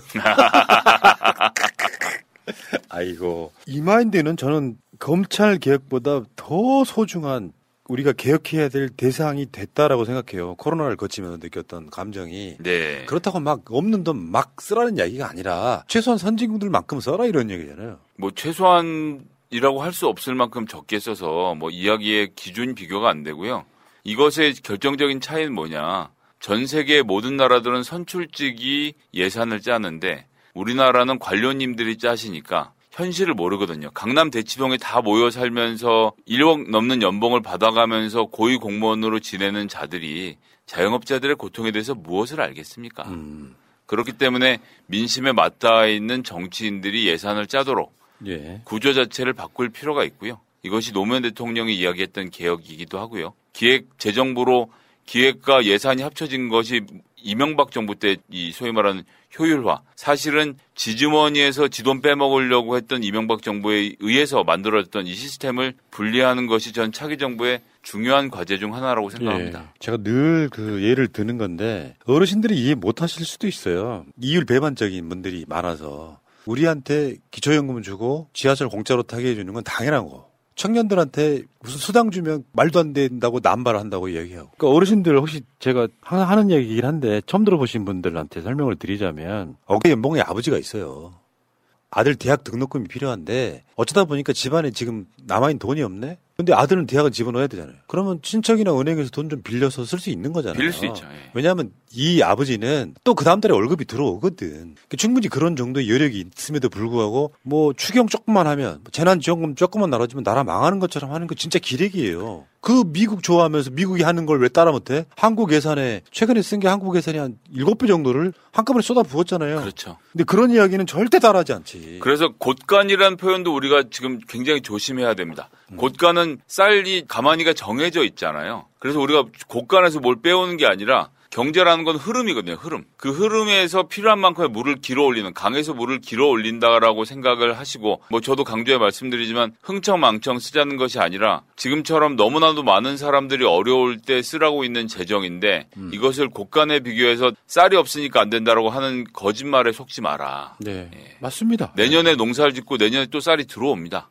그러니까요. 흐르는 강물이라고 생각하셔야죠. 그러니까 뭐 돈을 펑펑 쓴다라고 하는 그 이면에는 그거 아니에요? 사실은 숨어 있는 게 그거 아니에요. 돈 있는 사람들 세금 적게 내고 싶어. 너희들한테 나눠주기 싫어. 그게 숨어 있는 거잖아요. 그런 게 있고요. 기재부 입장에서 자꾸 이러는 가장 중요한 이유 중에 하나는 재정 건전성이 해쳐졌을 때 국가 신용도가 약간이라도 하락하면 회사가 회사채를 발행하는데 이자를 많이 내게 됩니다. 즉 대기업님들이 피곤해지시거든요. 근데 기재부 국장들은 대기업 회장님들하고 골프 치러 다니시는데 그럼 가면 민망하잖아요. 자기 재취업에도 불리하게 되고 철저하게 기업 위주로 정책을 짜다 보니 그렇다는 점도 좀 그렇죠. 강조해서 말씀드리겠습니다. 알겠습니다. 자, 뼈 때린 강민정 원내대표였습니다. 오늘의 메인 주제가 될 것 같은데 김우겸 의원이 계속 주장해왔던 것 중에 하나잖아요. ABC 협회 이야기도 있지만 각 언론사들한테 정부가 광고를 준단 말이에요. 아, 그렇죠. 근데 광고 현황을 잘 몰라. 네. 그래서 사이트를 하나 만들었어. 네. KEK, 그러니까 김의겸의 주말이겠죠. 9580.com, KEK9580.com.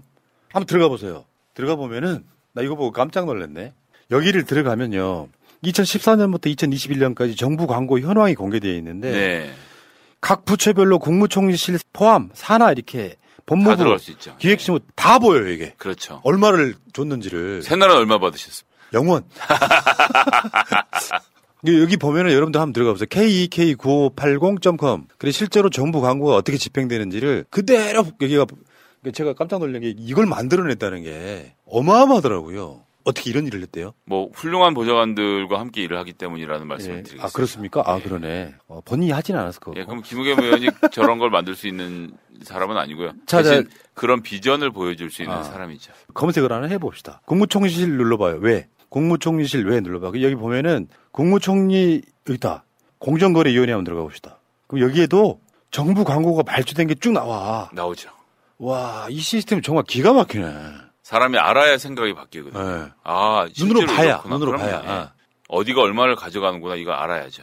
실제로 이게 쫙 나오니까 야 이런 생각 어떻게 했을까? 그러니까 이걸 또 여기서 제가 또 드리고 싶은 말씀 하나 뭐냐면 기재부나 각 부처의 예산안을 요구하면요. 이 사람들이 예산안 어떻게 만들어 오냐면 PDF 파일로 가져와요. PDF로 가져오면 숫자가 다 지들이 그려놓은 표에 갇혀있는 숫자가 되거든요. 미국 같은 경우는 오픈 다큐먼트 포맷으로 제공하도록 되어 있습니다.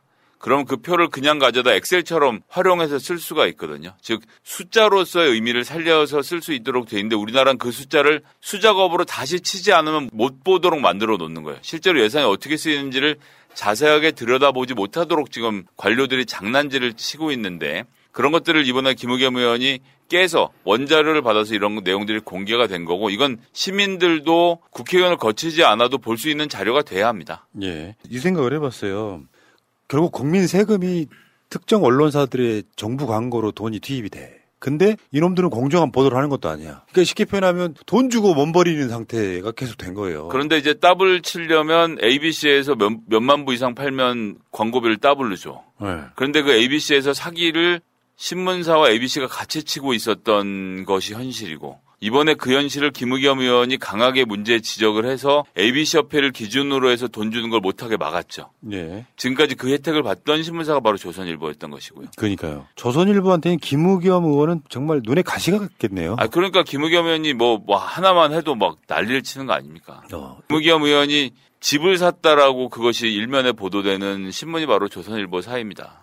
빚을 지고 산 것도 아니고 자기 돈으로 산 거거든요. 본인도 기자로서 돈을 벌고 부인도 교사로서 둘이 평생 동안 모은 돈으로 아파트 하나를 산 걸 가지고 그걸 또 가지고 보도를 하는 게 지금 조선일보 행태인 거죠. 그쪽에서 어떤 보도가 나온 적이 있냐면은 어차피 뭐 열린민주당은 이제 집권 야당이니까 뭐 이재명 캠프에서 김의겸을 가까이 하면 중도층이 안 온다 이런 식의 보도를 한 본 적이 있거든요. 혹시 보셨어요? 그러니까 사람이라는 게 그런 거 같아요. 김의겸은 그렇게 크게 관심 없어 못 봤습니다. 성현 씨 뭐라고 이야기 안 하던가요 이렇게? 네. 아니 뭐 안 합니다. 예. 아무튼 그런 거 보면 조선일보 방단에는 지금 부동산이 1조 5천억이라 그랬죠. 그렇죠. 그것도 김의겸 의원이 폭로했는데 더 웃기는 건 다 있는 자료였거든요. 아무도 입 밖에 말을 못 낸 거지. 타겟이 될까봐. 그럼요. 아무튼 이거 정말 대단한 일을 해낸 거거든요. 이게 어떻게 보면 가장 큰 대인이 이런 거예요. 국민 세금을 헛되이 쓰지 마라 이런 거 아니에요? 그렇습니다. 실제로 공정보도도 안 하는 언론사들한테 정부 광고를 내가 깜짝 놀란 게 아까 그 국무총리실 산하의 조직들 중에서도 정부 광고라는 걸 해. 우리는 안 보는데 실제로 세금 들여서 해. 수천억씩 한단 말이에요. 그래서 교수들이 왜 정치인을 욕하는 줄 아십니까? 정부는 프로젝트를 주거든요. 언론도 그래서 정부 관료들을 비판하기보단 정치인을 비판하는 게 정치인은 광고를 못 주잖아요. 세상 쉽기 좋은 게 정치인이라서 사방에서 그렇게 난리를 치는 겁니다. 관료들은 광고비와 프로젝트 집행비를 들고 언론계와 학계를 쥐고 주무르는 것이 우리나라의 현실이고 과거 시험 20살에 한번 합격한 걸 가지고 평생 울고먹는 조직으로 지금 전락해어 있는 것이 우리나라 행정부의 현실인 거죠. 조선일보 부동산이 2조 5천억이라네요. 내가 예. 감히 1조를 깎았네요. 그러게요. 또 우리 방 사장님들 대산을 이렇게 1조씩 깎으면 분노스러울 것 같아요. 그럼요. 굉장히 불쾌하실 뻔. 저 죄송합니다. 들을 때 2조 아닌가 싶었는데 약간 헷갈렸습니다. 잘해 주셔야죠. 뒤늦은 변명을. 김의겸은 큰 관심이 없어. 김의겸 의원은 참 이런 면에서는 굉장히 행동파, 실력 있는 국회의원. 더 오래 보고 싶다 이런 말씀드리고요. 여러분들 kek9580.com 꼭 한번 들어가 보시기 바랍니다. 들어가 보시면은 상상하지도 못한 곳에서 광고를 주고 있더라. 나름 유튜브 활동도 열심히 하고 있습니다. 보는 사람 없어서 그렇지. 네. 김의겸 TV. 그렇군요. 네. 강민정 TV는 너무 재미없어서 제가 차마 보라는 말씀 못 드리겠는데 김의겸 TV는 좀 나아요. 그래도. 내부 총질이 심하시네. 아니 뭐 총질은요. 뭐 썸네일이라도 제발 좀 영상마다 바꾸라고 말씀을 드리는데 100개의 영상이 다 똑같은 썸네일에 글자만 바꿔서. 강민정 의원실이요? 네. 그건 보좌관이 문제 있는 거지. 제가 의원한테 얘기했어요. 네.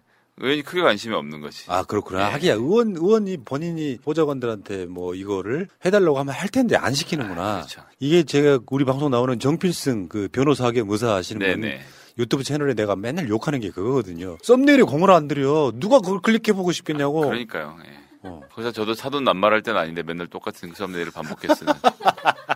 그래야 사람들이 지나가다가 이렇게 썸네일에 혹해가지고 클릭해보는 게 다반사인데 말이죠. 알겠습니다. 매운맛 민주당 그런 걸 참 잘하는 것 같아요. 네. 제 사진 한 장도 없이 최강욱 사진으로. 그러니까요. 지금 이 방송 말하는 거예요. 말씀하시는 거예요. 네. 이 방송에서는 왜 최강욱이 안 나오지? 최강욱 안 나오는데 최강욱 나오는 것처럼 지금 방송하고 있는데, 그러니까 특정 정당의 방송을 이렇게 제가 거의 한 1년 가까이 넘게 하고 있는 이유는 딱 되게 간단한 거예요. 너무 멀리 가지 말자.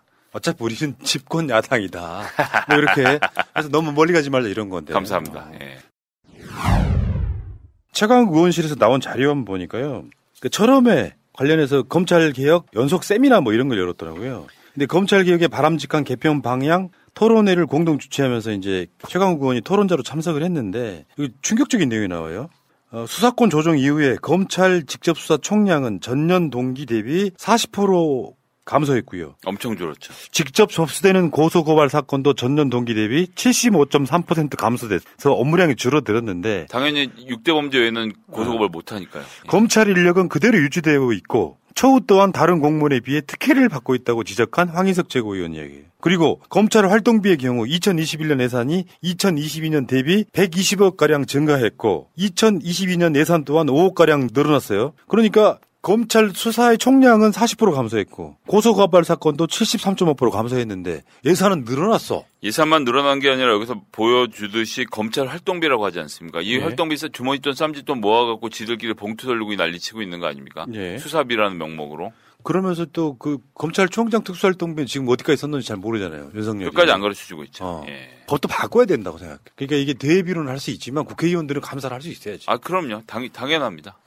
근데 지금은 영수증도 없이 쓸 수 있도록 만들어 놓은 규정 자체가 문제가 있는 것이죠. 그래서 이제 계속 그 검찰 개혁의 여러 가지 방향성 중에 검찰을 수사관이 아닌 법률가 조직으로 전환시켜야 된다. 이런 그 대안이 나왔다 그래요. 네. 뭐 유승익 한동대 교수님, 검찰 정부 기구를 폐지해야 되고 공공수사부 및 공안 기능을 폐지해야 되고 검찰 비직제기구 통제 필요성을 이야기했고요. 특별사법경찰관 양성을 위한 법체계 개정 등을 촉구했다. 그러니까 검찰은 이렇게 비대할 이유가 없다. 어떻게 보면 기소하는 기관으로 바꿔야 된다가 핵심 요지 아닐까요? 그렇습니다. 기소를 따로 하고 수사를 따로 하고 서로 견제할 수 있도록 만들어 놓는 것이 꼭 필요하다고 하는 것이고요. 여러분들 이런 좋은 사례는 배트맨 같은 영화 보시면 짐 고든 형사하고 그 검사하고 맨날 싸우잖아요. 외국은 다 이렇게 하는데 우리나라는 못 싸우고 있는 점을 다시 한번 말씀드리겠습니다. 그리고 어쨌건 간에 그 검찰개혁은 제가 열린민주당 자체가 상당히 그 열린민주당 특화되어 있는 아젠다 중에 하나잖아요. 네. 거기 등장하는 어떤 면면, 특히 최강욱 의원을 필두로 해가지고. 근데 검찰 개혁은 지금 대선 때문에 사실 좀 아젠다가 밀려있는 측면이 있죠. 예, 지금 못하죠, 논의. 예. 그러면 이게 정권 교체가 아니라 정권 재창출이 됐을 때는 다시 이슈로 올라올 가능성이 되게 높아진 이슈잖아요. 아니, 뭐, 이재명 후보가 이걸 되게 중요한 과제로 저는 생각하고 있다고 보고요. 근데 이거는 공약하고 내가 하겠다고 호언장담할 문제가 아니라 해야 되는 일이거든요. 그러면 지금부터 차근히 준비하는 이 세미나 지금 이제 11월 10일에 마지막 또 열립니다. 그렇게 해서 모아진 내용들을 중심으로 해서 내실 있게 내용 준비를 마치고 이재명 정부가 들어서면 정권 집권 초기에 180석의 의석과 함께 전광석화처럼 이 문제를 처리하는 게 중요한 과제가 될 거라고 봅니다. 개혁은 한번 하면 끝나거든요. 윤석열 씨가 고발 사주 등으로 검찰 개혁에 저는 명분은 줬다고 생각해요. 세상에 어떤 선진국, 일반 국가에서 검찰이 자기 임명권자가 속해 있는 정당을 선거에 패배하게 할 목적으로 고발 사주를 하는 나라가 있었겠습니까? 뭐 있을 수도 없는 얘기죠. 그 뭐 사실 법으로 규율을 할 수가 없는 문제예요. 검찰은 고발장을 작성해서 정당에게 줄 수 없다. 이런 걸 누가 씁니까? 누가 상상이나 한다고. 정말 대단한 인간들이고요. 있을 수 없는 일이니까 법에 안 만들어지는 그렇죠. 거지. 검찰은 검찰총장의 장모를 위해 변호하지 않는다. 이런 얘기 쓸 필요가 없으니까 안 써놓은 건데 지금 대응 문건까지 작성을 한 거 아닙니까?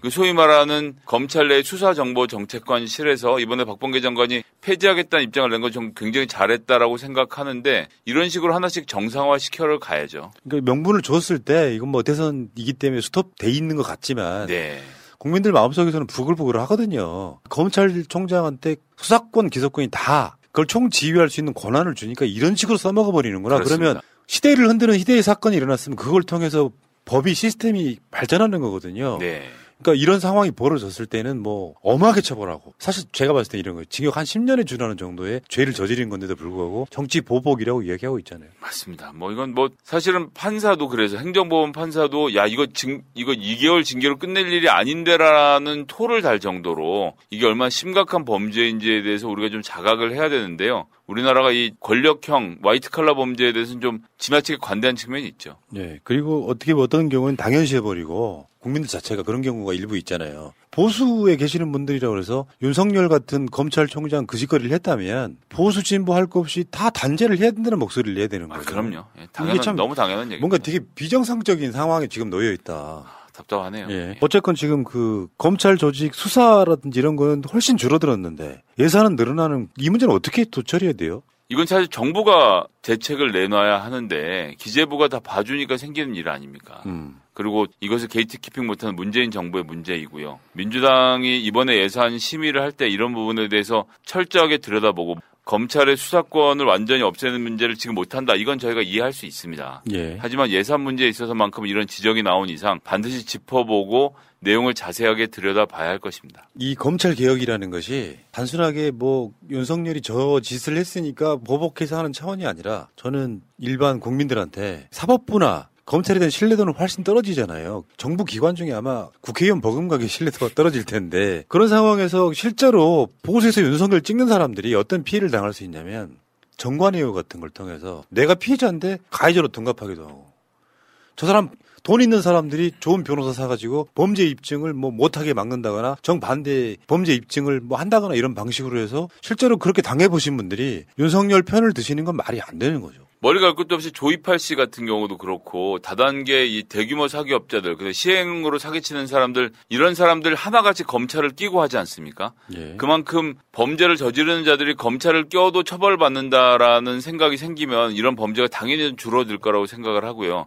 이러한 검찰에 돈 받고 봐주는 관행을 일수할 수 있는 대책들이 나와야 될 거라고 봅니다. 예. 근데 그런 자가 실제로 나는 윤석열이 고발 사주보다 더 앞서는 건 이 검찰들만의 특권이 있잖아요. 그 옛날에 이현주 변호사가 내가 검찰을 떠난 이후에 쓴 내용이 저 충격이었는데 우리는 범죄를 단죄하는 조직이기 때문에 우리는 불법해도 돼.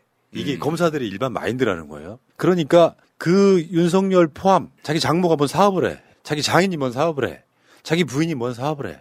그러면은 무슨 사건이 일어나면은 암묵적으로든 부탁을 했건 검사 가족이나 측근들은 건드리지 못하는 상태로 수십 년간 있어 왔던 단적인 애가 장모 사건인 거잖아요. 그걸 이제 자기들 말로는 신성 가족이라고 한다라고 우리 김두수 교수가 폭로한 적이 있죠. 예. 그래놓고 본인은 재산이 없다 해놓고 사실상 뭐 주가 조작이라든지 하는 모든 수익금은 김건희 부인 계좌로 들어가고. 뭐 이제 검찰들의 전형적인 수법이죠. 가난하게 산다라고 말하지만 밤마다 룸사롱 가서 술 먹고 다니는 검사들이 허다하고 예. 이런 식으로 처가를 통해서 또 마치고 난 다음에 전관예우를 통해서 한꺼번에 불을 거머쥐는 형태로 이들의 생태계를 만들어 온 거. 이 생태계를 깨야 됩니다. 예. 전관시장이 깨지는 것 그것이 경제 정의가 사는 것이고 경제 정의가 서야 우리가 공정한 상태에서 경쟁을 할 수 있는 사회가 만들어지는 것인데 예. 잘못한 자가 벌받지 못하는 사회 이게 공정과 상식을 무너뜨린 기본이었고 그 공정과 상식을 무너뜨린 기본에 검찰의 남봐주기가 들어있었다는 거 우리가 잊지 말아야 됩니다. 참 부끄러운 이야기예요 진짜. 어떻게 해도 참 부끄러운 이야기예요. 이건 있을 수 없는 일인데 정치에서 지금 정치의 논란으로 가는 것 자체가 불행한 일이다. 검사들이라고 하는 게 예를 들면 우리가 대통령을 탄핵을 시키는 정말 그 전대미문의 사건을 세계에 일으킨 선진국인데 검찰들이 하는 것은 사실 지금 개혁을 반도 못했어요. 실제로는 촛불정부라는 게 그런 의미를 갖고 있는 거잖아요. 그렇습니다. 기존에 있던 가치관을 완전 뒤엎는 그 대통령 하나를 바꿨는데 끌어내렸는데 실제로 검찰 권력은 아직 손도 못 대고 있는 느낌.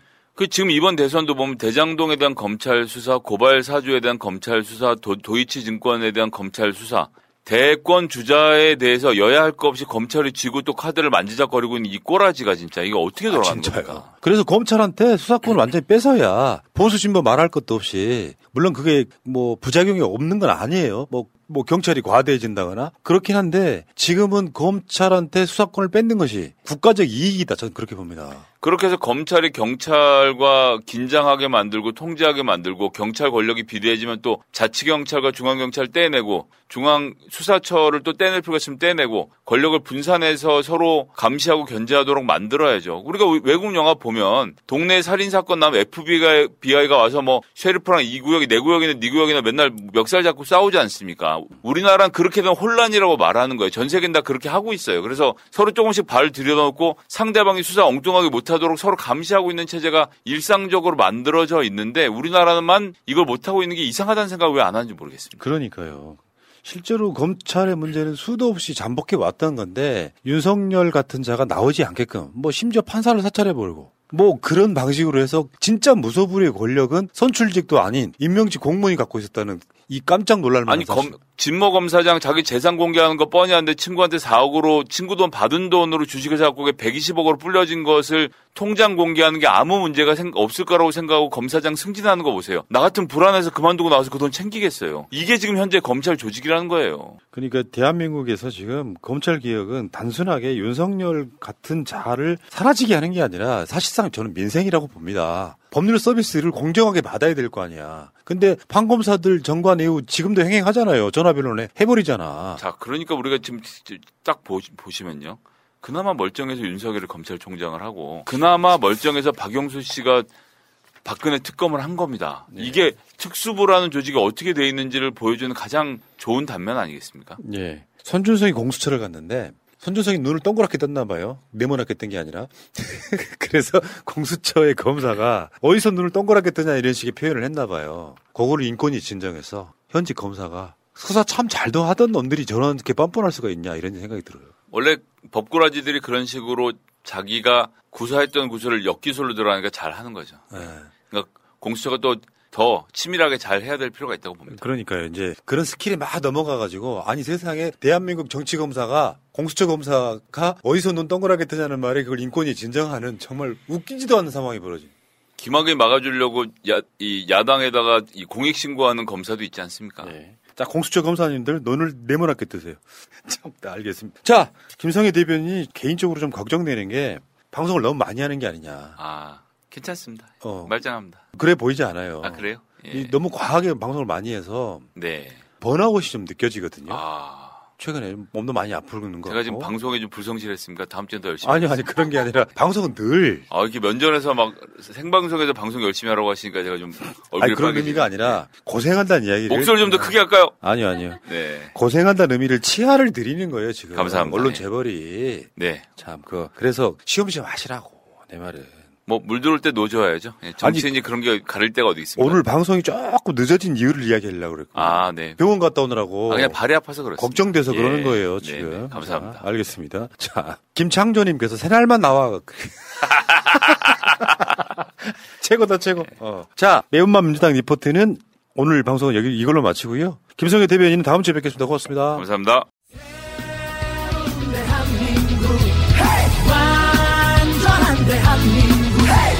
문재인과 손잡고 다시 하는 우리